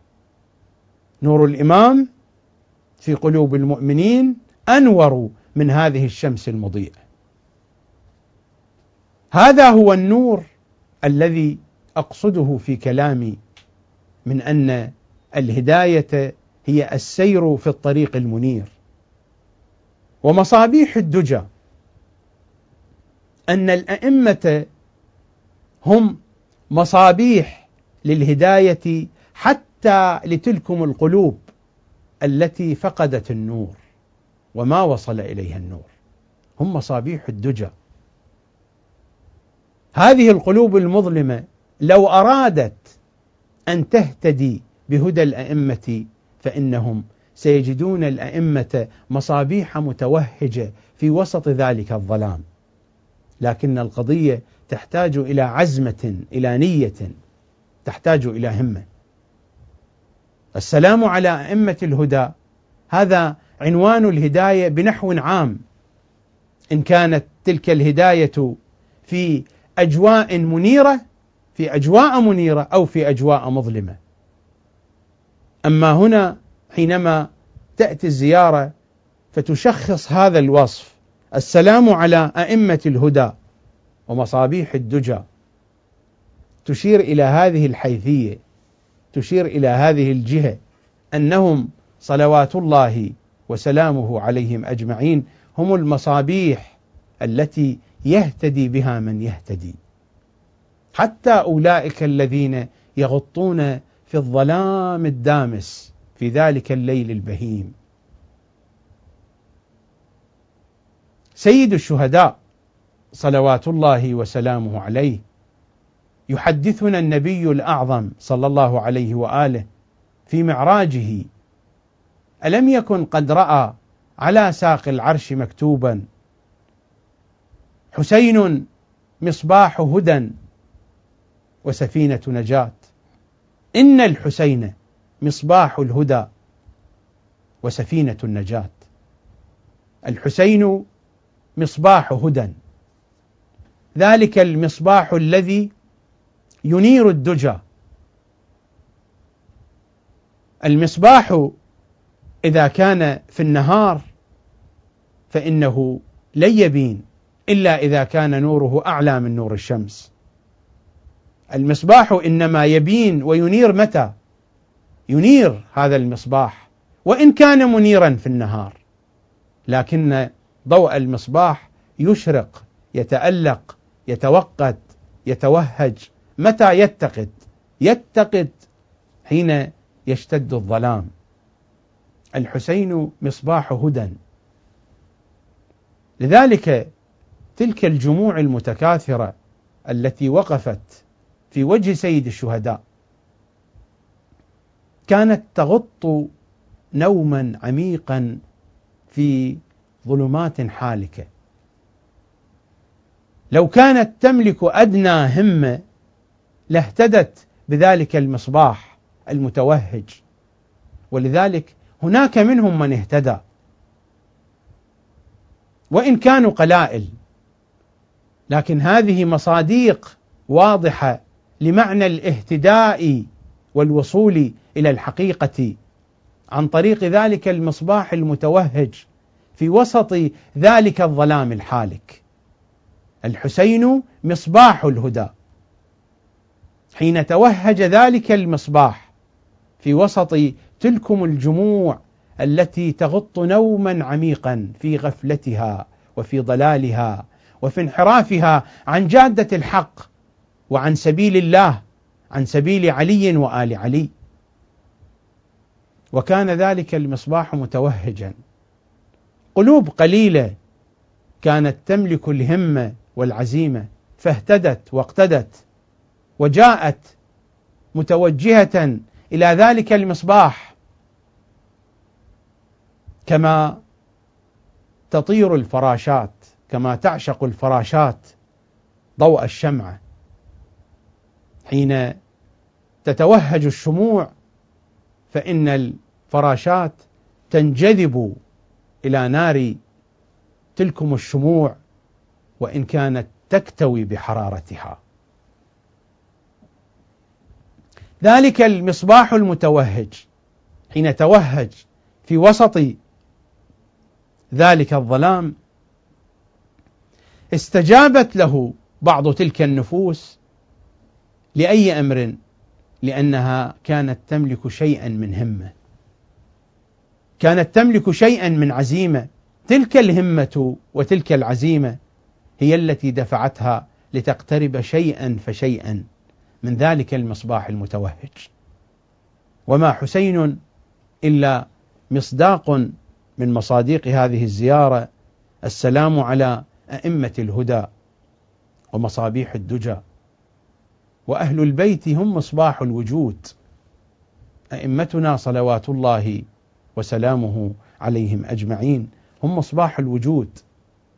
وقد مر علينا في الحلقات الماضية من هذا البرنامج حين الحديث عن آية النور، الآية 35 من سورة النور: الله نور السماوات والأرض مثل نوره كمشكاة فيها مصباح. المصباح في زجاجة، الزجاجة كأنها كوكب دري يوقد من شجرة مباركة زيتونة لا شرقية ولا غربية يكاد زيتها يضيء ولو لم تمسسه نار، نور على نور، يهدي الله لنوره من يشاء ويضرب الله الأمثال للناس والله بكل شيء عليم. أقف وقفة قصيرة عند هذا المصباح المتألق في كل هذا الوجود. أهل البيت هم المصباح المتألق في كل هذا الوجود. الرواية عن شيخنا الصدوق عن إمامنا الصادق صلوات الله عليه حين سئل عن قول الله عز وجل: الله نور السماوات والأرض مثل نوره كمشكاة فيها مصباح، فماذا قال الإمام؟ قال: هو مثل ضربه الله عز وجل لنا، هذا المثل مثل لنا. وماذا في هذا المثل؟ الله نور السماوات والأرض مثل نوره كمشكاة فيها مصباح. المصباح هنا هو الجوهر، المصباح هنا هو المركز في هذه الآية، لأن المصباح منه يشرق النور. صحيح أن المصباح يستمد زيته من الشجرة، ولكن الشجرة أين تجلت؟ تجلت في هذا المصباح. الشجرة الزيتونة المباركة التي لا هي شرقية ولا هي غربية يكاد زيتها يضيء، هذا الزيت يكاد يضيء. أين يضيء؟ يضيء في ذلك المصباح. الآية حين تقول نور على نور، هذا النور على النور أين يتجلى؟ يتجلى في ذلك المصباح، والمصباح هم محمد وآل محمد. المصباح هو قلب محمد صلى الله عليه وآله، المصباح حقيقة محمد وآل محمد، هم مصباح الوجود.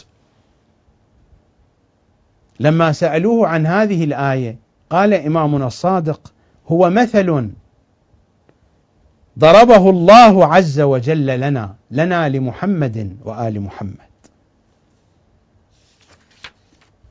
في هذه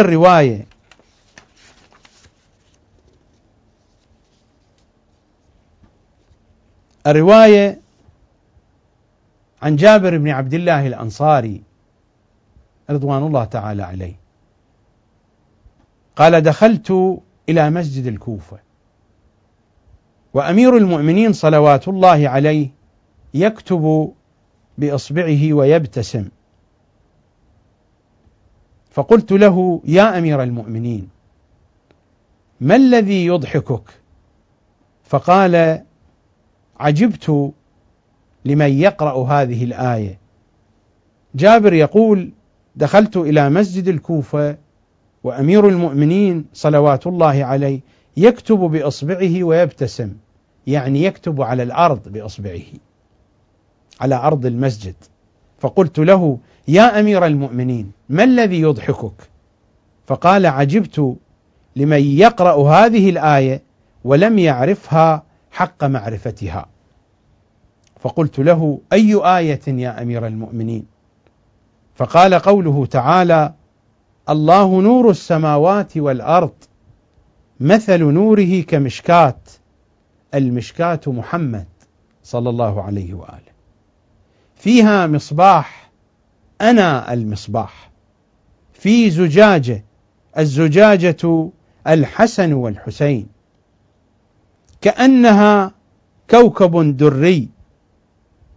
قال: وهو علي بن الحسين، يوقد من شجرة مباركة محمد بن علي، زيتونة جعفر بن محمد، لا شرقية موسى بن جعفر، ولا غربية علي بن موسى، يكاد زيتها يضيء محمد بن علي، ولو لم تمسسه نار علي بن محمد، نور على نور الحسن بن علي، يهدي الله لنوره من يشاء، القائم المهدي، ويضرب الله الأمثال للناس، والله بكل شيء عليم.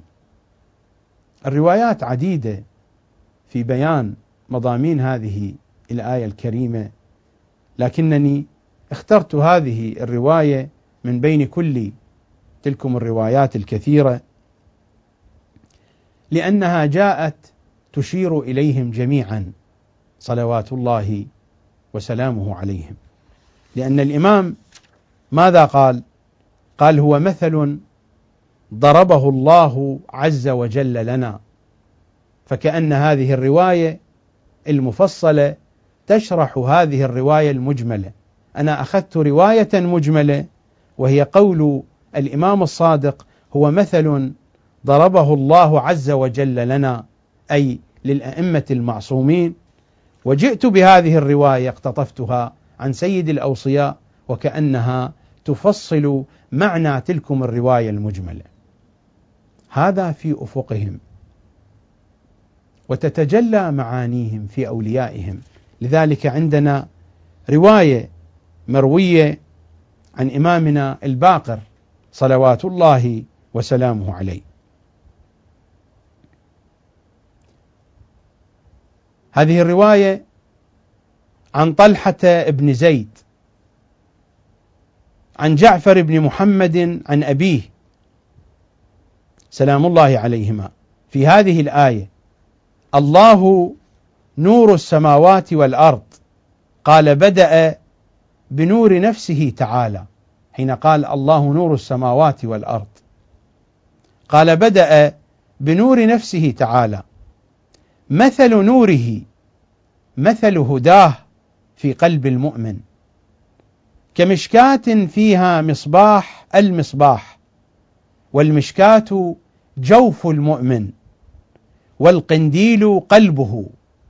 هذا القلب الذي قال عنه إمامنا الباقر كما ذكرت قبل قليل: لنور الإمام في قلوب المؤمنين أنور من هذه الشمس المضيئة في النهار. والمشكاة جوف المؤمن، والقنديل قلبه، والمصباح النور الذي جعله الله في قلبه، في قلب المؤمن، يوقد من شجرة مباركة. قال: الشجرة المؤمن، زيتونة لا شرقية ولا غربية، على سواء الجبل. على سواء الجبل يعني في المكان الذي تشرق الشمس على الشجرة من أول ما تشرق حتى تغيب، على سواء الجبل، لا غربية أي لا شرق لها، ولا شرقية أي لا غرب لها. إذا طلعت الشمس طلعت عليها، وإذا غربت غربت عليها. يكاد زيتها يضيء، يكاد النور الذي جعله الله في قلبه، في قلب المؤمن، يضيء ولو لم يتكلم. نور على نور، فريضة على فريضة، وسنة على سنة، يهدي الله لنوره من يشاء، يهدي الله لفرائضه وسننه من يشاء، ويضرب الله الأمثال للناس.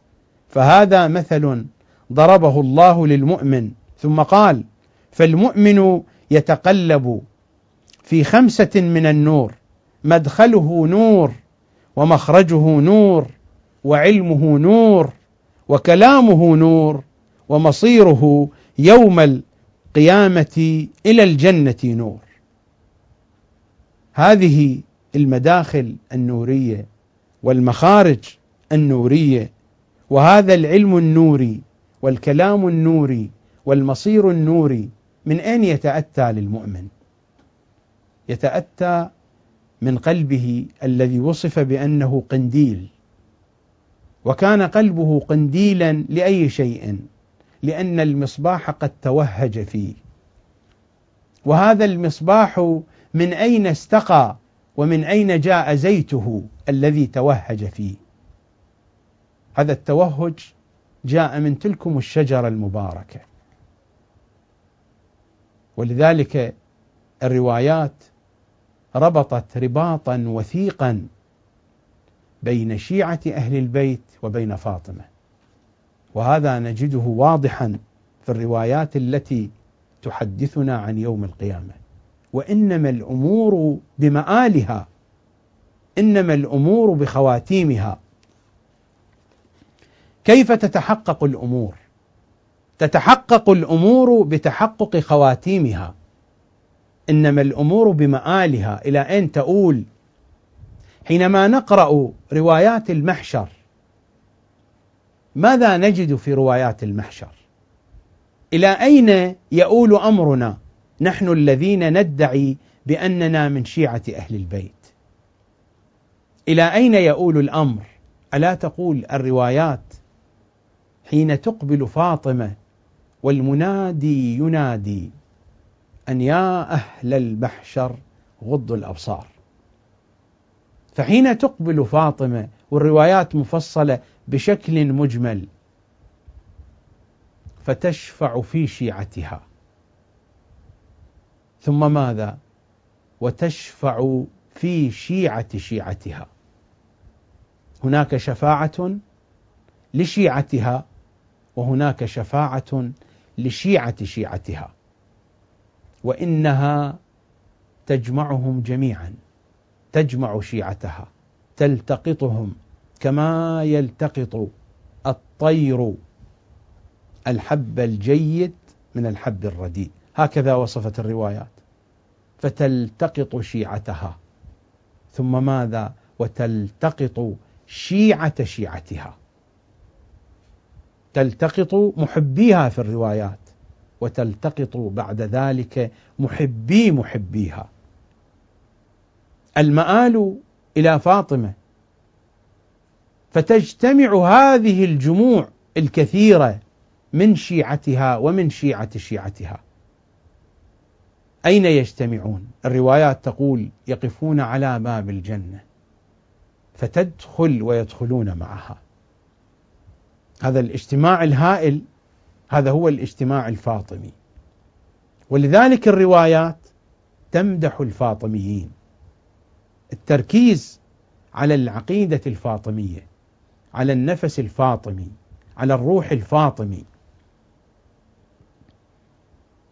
هذا المؤمن يتقلب في 5 من النور، مدخله نور، ومخرجه نور، وعلمه نور، وكلامه نور، ومصيره يوم القيامة إلى الجنة نور. هذه الأنوار من أين تتأتى؟ من القنديل الذي في قلبه.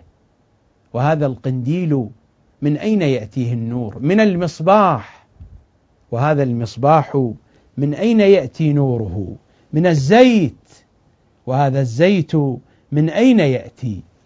هذا الزيت من تلكم الشجرة الزيتونة التي هي لا شرقية ولا غربية، من تلكم الشجرة المباركة. هذا النور وهذا الزيت من تلكم الشجرة، من الرمزية الفاطمية، من الفيض الفاطمي. السلام على أئمة الهدى ومصابيح الدجى. هذه المصابيح من أين تأخذ زيتها؟ يكاد زيتها يضيء. هذا الزيت من أين يأتي؟ من تلكم الشجرة المباركة. السلام على أئمة الهدى ومصابيح الدجى. هذه المصابيح من أين تتألق؟ في دجى العقول، في دجى الأرواح. في ظلمات العوالم السفلية، في ظلمات المعاصي والذنوب، هناك مصباح، مصابيح تتوهج، مصابيح محمد وآل محمد، علائم الهدى على الطريق، إنها أبواب النجاة المفتوحة لكل ضال ولكل بعيد عن الطريق، لكل إنسان قعدت به الدنيا ومشاغلها ومتاعبها. هناك شموع مضيئة، مصابيح متوهجة، هناك أهلة قد أشرقت، شموس قد سطعت، بدور بزغت، كل ذلك مرده إلى تلكم الشجرة الزيتونة. وكأني حين أسلم على الأئمة السلام على أئمة الهدى ومصابيح الدجى، كأني أقول لهم السلام عليكم يا أبناء فاطمة. مصابيح الدجى هم أبناء فاطمة. هذه المصابيح من أين توهجت؟ توهجت من زيت تلكم الشجرة المباركة، والشجرة المباركة فاطمة. السلام على أئمة الهدى ومصابيح الدجى، السلام عليكم يا أبناء فاطمة. السلام على أئمة الهدى. أئمة الهدى هم مجالي محمد، لأن حقيقة الهدى محمد. هذه الحقيقة الكاملة، حقيقة الهدى، أين تتجلى؟ تتجلى في أئمة الهدى. وكأني أقول لهم السلام عليكم يا أبناء محمد. السلام على أئمة الهدى. إذا أردت أن أختصر المضامين يعني السلام على أبناء محمد، فمحمد هو الهدى وبعده الضلال. الهدى عند محمد، وما بعد محمد الضلال. من تجاوز محمد وقع في الضلال، ومن لم يدرك محمدا لا زال يسير في الضلال. الهدى عند محمد. السلام على أئمة الهدى، كأني أقول لهم السلام عليكم يا أبناء محمد. وحين أقول ومصابيح الدجى، وكأني أقول لهم السلام عليكم يا أبناء فاطمة. هذه المصابيح مصابيح آل محمد تتوهج من زيت فاطمة، ولذا قالها إمامنا الزاكي العسكري: نحن حجج الله على العباد، وفاطمة أمنا حجة الله علينا. فاطمة حجة عليهم. والحجة ما معناها؟ الحجة يعني البرهان، يعني الوضوح، يعني السطوع، يعني الزيت الذي أشرق في هذه الذوات، في هذه المصابيح. السلام على أئمة الهدى ومصابيح الدجى. ثم تقول الزيارة الشريفة وأعلام التقى. السلام على أئمة الهدى ومصابيح الدجى وأعلام التقى. أعلام جمع لعلم، والعلم هو كل شيء عال. الجبل يقال له علم، إذا كان الجبل عاليا جدا يقال للجبل علم. الشجرة العالية جدا المميزة فيما بين الأشجار يقال لها علم. الرمح العالي الذي توضع النار في رأسه يقال له علم. كان هناك من العرب، من أجواد العرب، من يضعون النار في رأس عمود عال جدا أو في رأس رمح كي ينبهوا الناس الذين يسيرون في الليل كي يأتوا إلى بيوتهم، إلى بيوت هؤلاء الأجواد. هذا يقال له علم. الشاخص العالي، النور العالي، الجبل العالي، وكل ما هو عالي ومشخص. لذا يقال للبيرق، البيرق الذي هو قطعة من قماش ذات لون معين، رموز معينة، ترفعها الدول، ترفعها الجيوش في الحروب، ترفعها الجماعات، الفرق، الجمعيات، المواكب. يقال لهذه البيارق أعلام. لماذا أعلام؟ لأنها مشخصة، واضحة، مميزة. العلم هو الشيء الواضح، هو الشيء البين. لذا يقال للأشخاص المعروفين أعلام، فلان علم، لأنه معروف، مشهور، مميز، بين. ولذا يقال لأسماء البشر باعتبار أن هذه الأسماء مميزة ومميزة للأشخاص، يقال هذه أسماء العلم. أسماء العلم لأنها أسماء مميزة ومميزة. فالعلم هو كل شيء بين، هو كل شيء واضح، هو كل شيء مشخص. وأعلام التقى، والتقى والتقوى بمعنى واحد، وهي مأخوذة من الوقاية.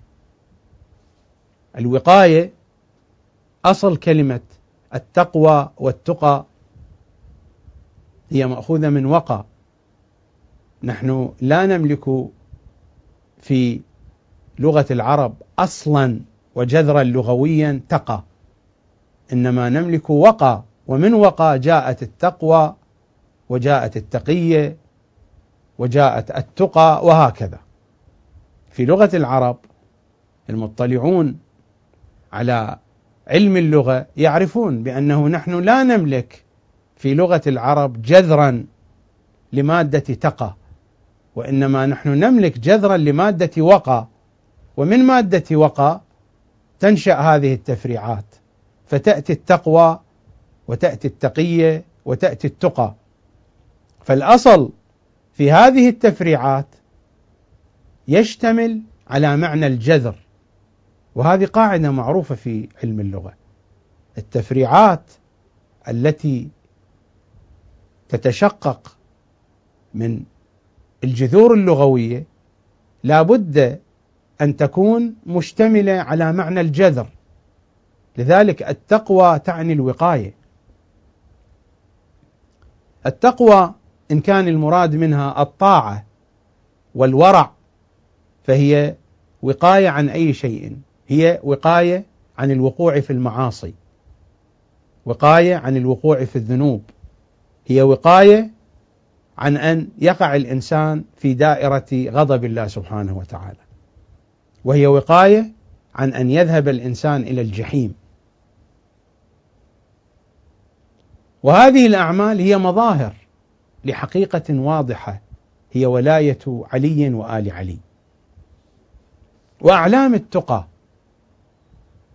ما المراد من مخاطبتنا لأئمتنا صلوات الله عليهم بأنهم أعلام التقى؟ بأنهم أعلام التقى هم العلائم الواضحة البينة التي من أراد أن يتوقى الضلال، يتوقى الشرك، يتوقى الكفر، يتوقى جهنم، فعليه أن يلجأ إلى تلكم الأعلام. مثل ما يكون هناك طريق فيه مخاطر، طريق فيه وحوش كاسرة، طريق فيه ألغام، طريق فيه من المخاطر الكثيرة، وتوضع علامات، والناس يعرفون بأن هذه العلامات حين يتجهون باتجاهها، يتوجهون إليها، سينجون من المخاطر. هم أعلام التقى، هم العلامات، هم الأعلام التي نصبها الباري سبحانه وتعالى، التي توصلنا إلى هذه المرتبة. إلى أي مرتبة؟ إلى مرتبة التقوى.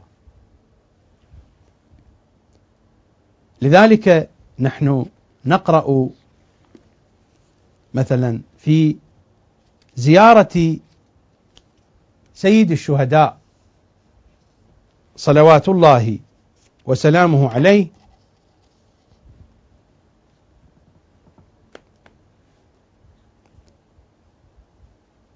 يا مولاي يا أبا عبد الله، في زيارة وارث، يا مولاي يا أبا عبد الله أشهد أنك كنت نورا في الأصلاب الشامخة والأرحام المطهرة، لم تنجسك الجاهلية بأنجاسها، ولم تلبسك من مدلهمات ثيابها، وأشهد أنك من دعائم الدين وأركان المؤمنين، وأشهد أنك الإمام البر التقي الرضي الزكي الهادي المهدي، وأشهد أن الأئمة من ولدك كلمة التقوى وأعلام الهدى والعروة الوثقى والحجة على أهل الدنيا. وأشهد أن الأئمة من ولدك كلمة التقوى وأعلام الهدى. تلاحظون الاقتران دائما بين التقى والهدى. نحن الآن كنا نقرأ في الزيارة الجامعة الكبيرة في هذه الفقرات التي نحن بصدد شرحها: السلام على أئمة الهدى ومصابيح الدجى وأعلام التقى. والزيارة هنا واضحة تخاطب سيد الشهداء: وأشهد أن الأئمة من ولدك كلمة التقوى وأعلام الهدى والعروة الوثقى والحجة على أهل الدنيا. كلمة التقوى يعني هم الحقيقة الجامعة، كما نقول كلمة التوحيد. كلمة التوحيد ما هي؟ لا إله إلا الله، يعني أن هذه الكلمة جامعة لكل معاني التوحيد. حين نقول كلمة التقوى يعني الكلمة الجامعة لكل معاني التقوى. وأشهد أن الأئمة من ولدك كلمة التقوى، هم صلوات الله وسلامه عليهم أجمعين، هم كلمة التقوى. وهذا التعبير، تعبير أنهم صلوات الله وسلامه عليهم أجمعين أنهم كلمة التقوى، هو نفس التعبير الموجود هنا في الزيارة الجامعة الكبيرة وأعلام التقى. غاية ما في الأمر أن الجهة التي أخذت في زيارة وارث كلمة التقوى الجهة الجمعية، الجهة الموحدة. هنا أخذت المصاديق المتكثرة وأعلام التقى، وإلا المعنى واحد: هم كلمة التقوى وهم أعلام التقى. السلام على أئمة الهدى ومصابيح الدجى وأعلام التقى. نحن نقرأ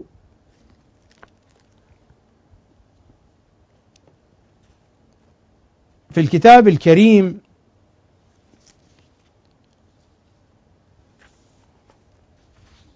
في الآية 2 بعد 100 من سورة آل عمران: يا أيها الذين آمنوا اتقوا الله حق تقاته ولا تموتن إلا وأنتم مسلمون. يا أيها الذين آمنوا اتقوا الله حق تقاته. هذه الآية لا يمكن أن تنطبق على أحد بحقيقة المعنى إلا على محمد وآل محمد. يا أيها الذين آمنوا اتقوا الله حق تقاته، وإذا طبقت على غيرهم فهي من باب التجوز.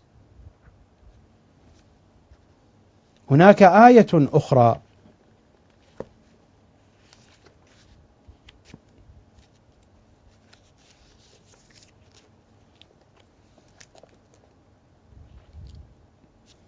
الآية التي جاءت في سورة التغابن، الآية 6 بعد 10: فاتقوا الله ما استطعتم. هذه يمكن أن تنطبق علينا: فاتقوا الله ما استطعتم واسمعوا وأطيعوا وأنفقوا خيرا لأنفسكم. فاتقوا الله ما استطعتم، هذا المعنى يمكن أن ينطبق علينا، على أولياء أهل البيت صلوات الله عليهم. أما اتقوا الله حق تقاته فتلك هي العصمة. الآية هنا اتقوا الله ما استطعتم، ولذلك هذا المعنى موجود في روايات وأحاديث أهل البيت صلوات الله وسلامه عليهم أجمعين. مثلا الرواية يرويها الشيخ الصدوق عن أبي بصير قال: سألت أبا عبد الله عليه السلام عن قول الله عز وجل: اتقوا الله حق تقاته، قال: يطاع ولا يعصى، ويذكر فلا ينسى، ويشكر فلا يكفر. هذه الأوصاف هل يمكن أن تنطبق علينا؟ هل يمكن أن تنطبق على عامة أولياء أهل البيت؟ الإمام يشرح لنا: اتقوا الله حق تقاته، يطاع ولا يعصى، ويذكر فلا ينسى، ويشكر فلا يكفر. رواية أخرى عن عبد خير قال: سألت علي بن أبي طالب عليه السلام عن قوله تعالى: يا أيها الذين آمنوا اتقوا الله حق تقاته، قال أمير المؤمنين يقول: والله، الأمير يقسم، والله ما عمل بها غير أهل بيت رسول الله. لأن هذه العصمة، اتقوا الله حق تقاته، كما قال إمامنا الصادق: يطاع ولا يعصى، ويذكر فلا ينسى، ويشكر فلا يكفر. أمير المؤمنين ماذا يقول؟ يقول: والله ما عمل بها غير أهل بيت رسول الله. نحن ذكرنا الله فلا ننساه، معصومون لا يتطرق إليهم النسيان. نحن ذكرنا الله فلا ننساه، ونحن شكرناه فلن نكفره، ونحن أطعناه فلم نعصه. معصومون لا تصدر منهم المعصية. فلما نزلت هذه الآية قالت الصحابة: لا نطيق ذلك، لأن الصحابة في أفضلهم ما هم على العصمة، فما بالك بالأسوأ الأفضل منهم ما هو بمعصوم. الأمير يقول: فلما نزلت هذه الآية يا أيها الذين آمنوا اتقوا الله حق تقاته، قالت الصحابة: لا نطيق ذلك، فأنزل الله تعالى: فاتقوا الله ما استطعتم. لذلك في روايات أهل البيت عن إمامنا الباقر عن إمامنا الصادق أن هذه الآية فاتقوا الله ما استطعتم نسخت الآية السابقة فاتقوا الله حق تقاته. هذا النسخ بخصوصنا نحن، وإلا ذلك المعنى منطبق على محمد وآل محمد في جميع الأحوال. فاتقوا الله حق تقاته هذا المعنى منطبق عليهم، لكن بالنسبة لنا لا يمكن أن تتحقق هذه الآية في حياتنا أن نتقي الله حق تقاته، وإنما يمكن أن نتقي الله ما استطعنا. لذلك الرواية عن أبي بصير قال: سألت أبا عبد الله عليه السلام عن قول الله: اتقوا الله حق تقاته، قال: منسوخة. قلت: وما نسخها؟ قال: قول الله: فاتقوا الله ما استطعتم. هذا النسخ بالنسبة لنا، أما بالنسبة للأئمة فالمعنى ذلك ثابت لهم، كما قال سيد الأوصياء: والله ما عمل بها غير أهل بيت رسول الله. هناك رواية ينقلها العياشي عن الحسين بن خالد قال: قال أبو الحسن الأول يعني الإمام الكاظم: كيف تقرأ هذه الآية؟ يسأل الحسين بن خالد: يا أيها الذين آمنوا اتقوا الله حق تقاته ولا تموتن إلا وأنتم مسلمون.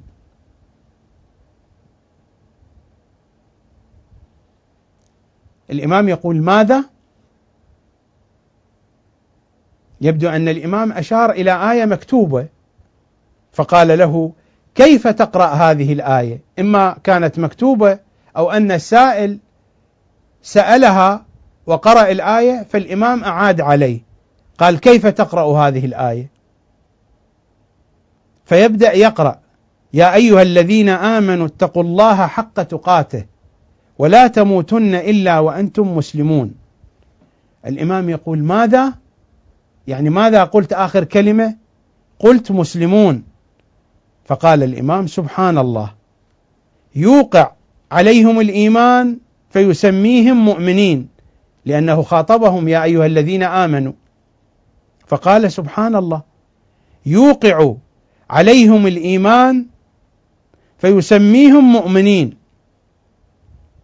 ثم يسألهم الإسلام والإيمان فوق الإسلام، ثم يسألهم التقوى يا أيها الذين آمنوا اتقوا الله حق تقاته، وبعد ذلك يطالبهم بالإسلام.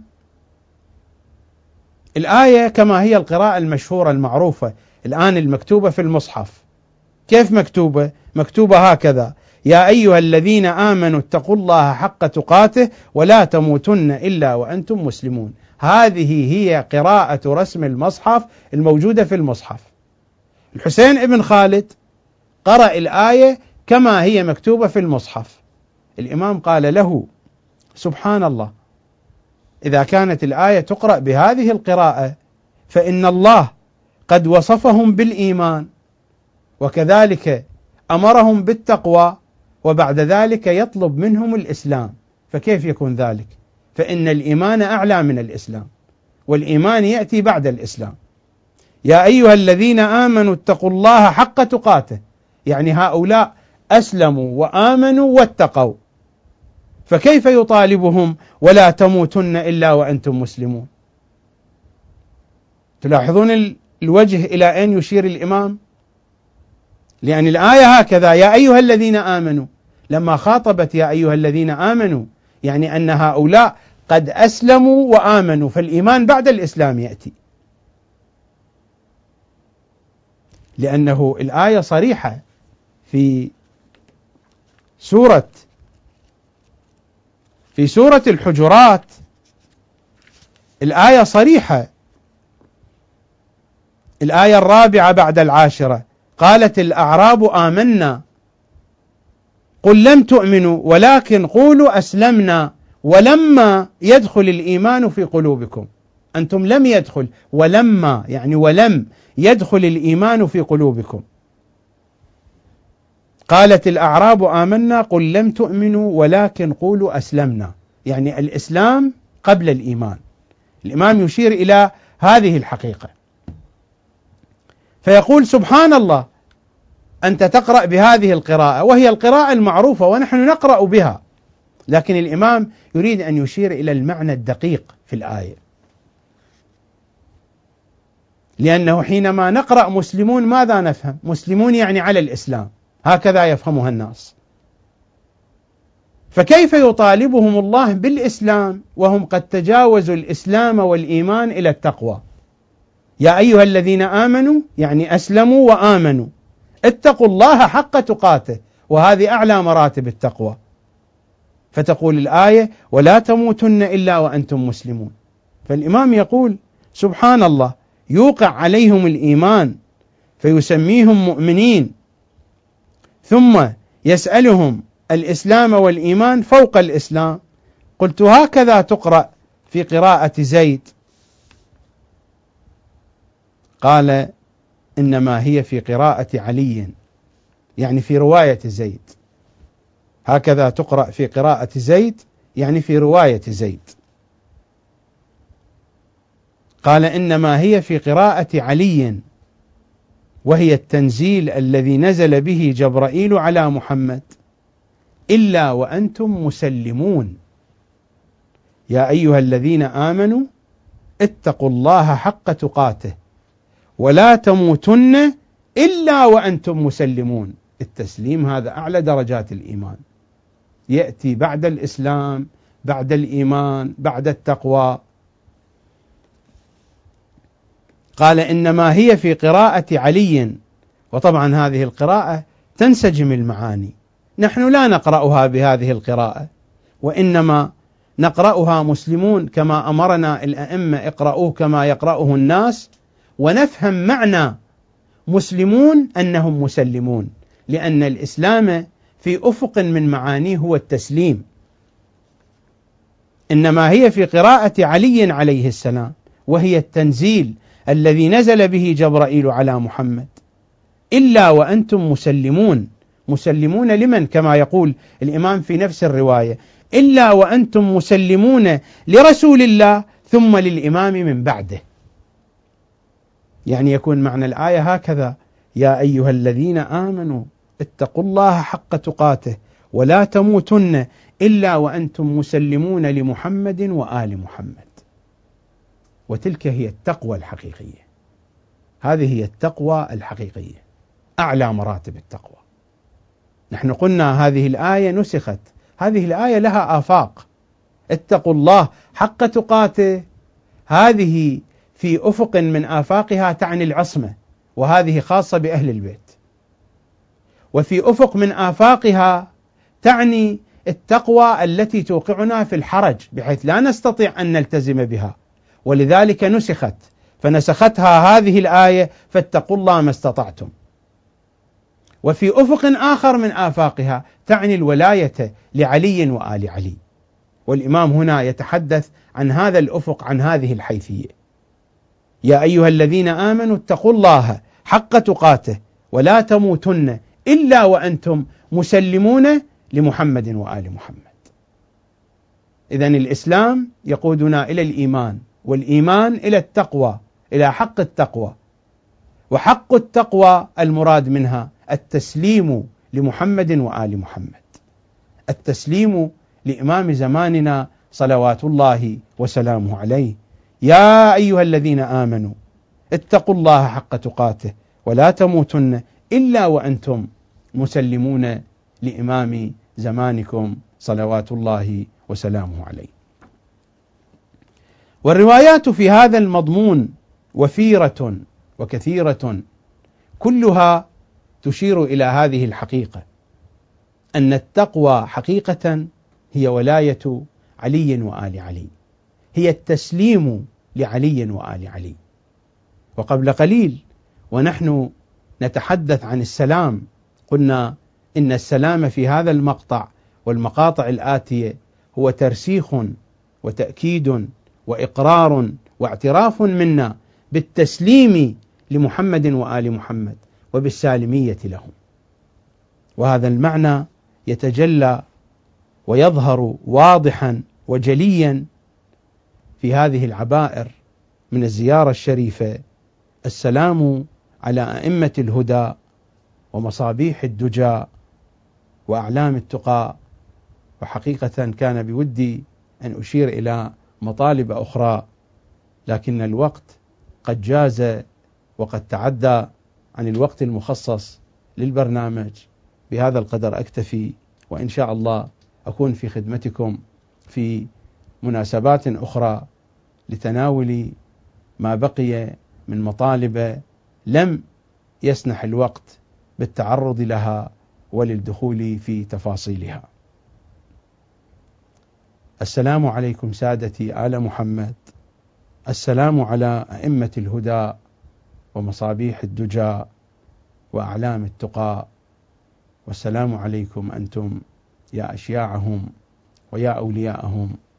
أسألكم الدعاء جميعا، ولقاؤنا يتجدد على قناة المودة الفضائية على مودة علي وعلي وعلي وعلي وعلي حتى ينقطع النفس. أسألكم الدعاء جميعا، في أمان الله.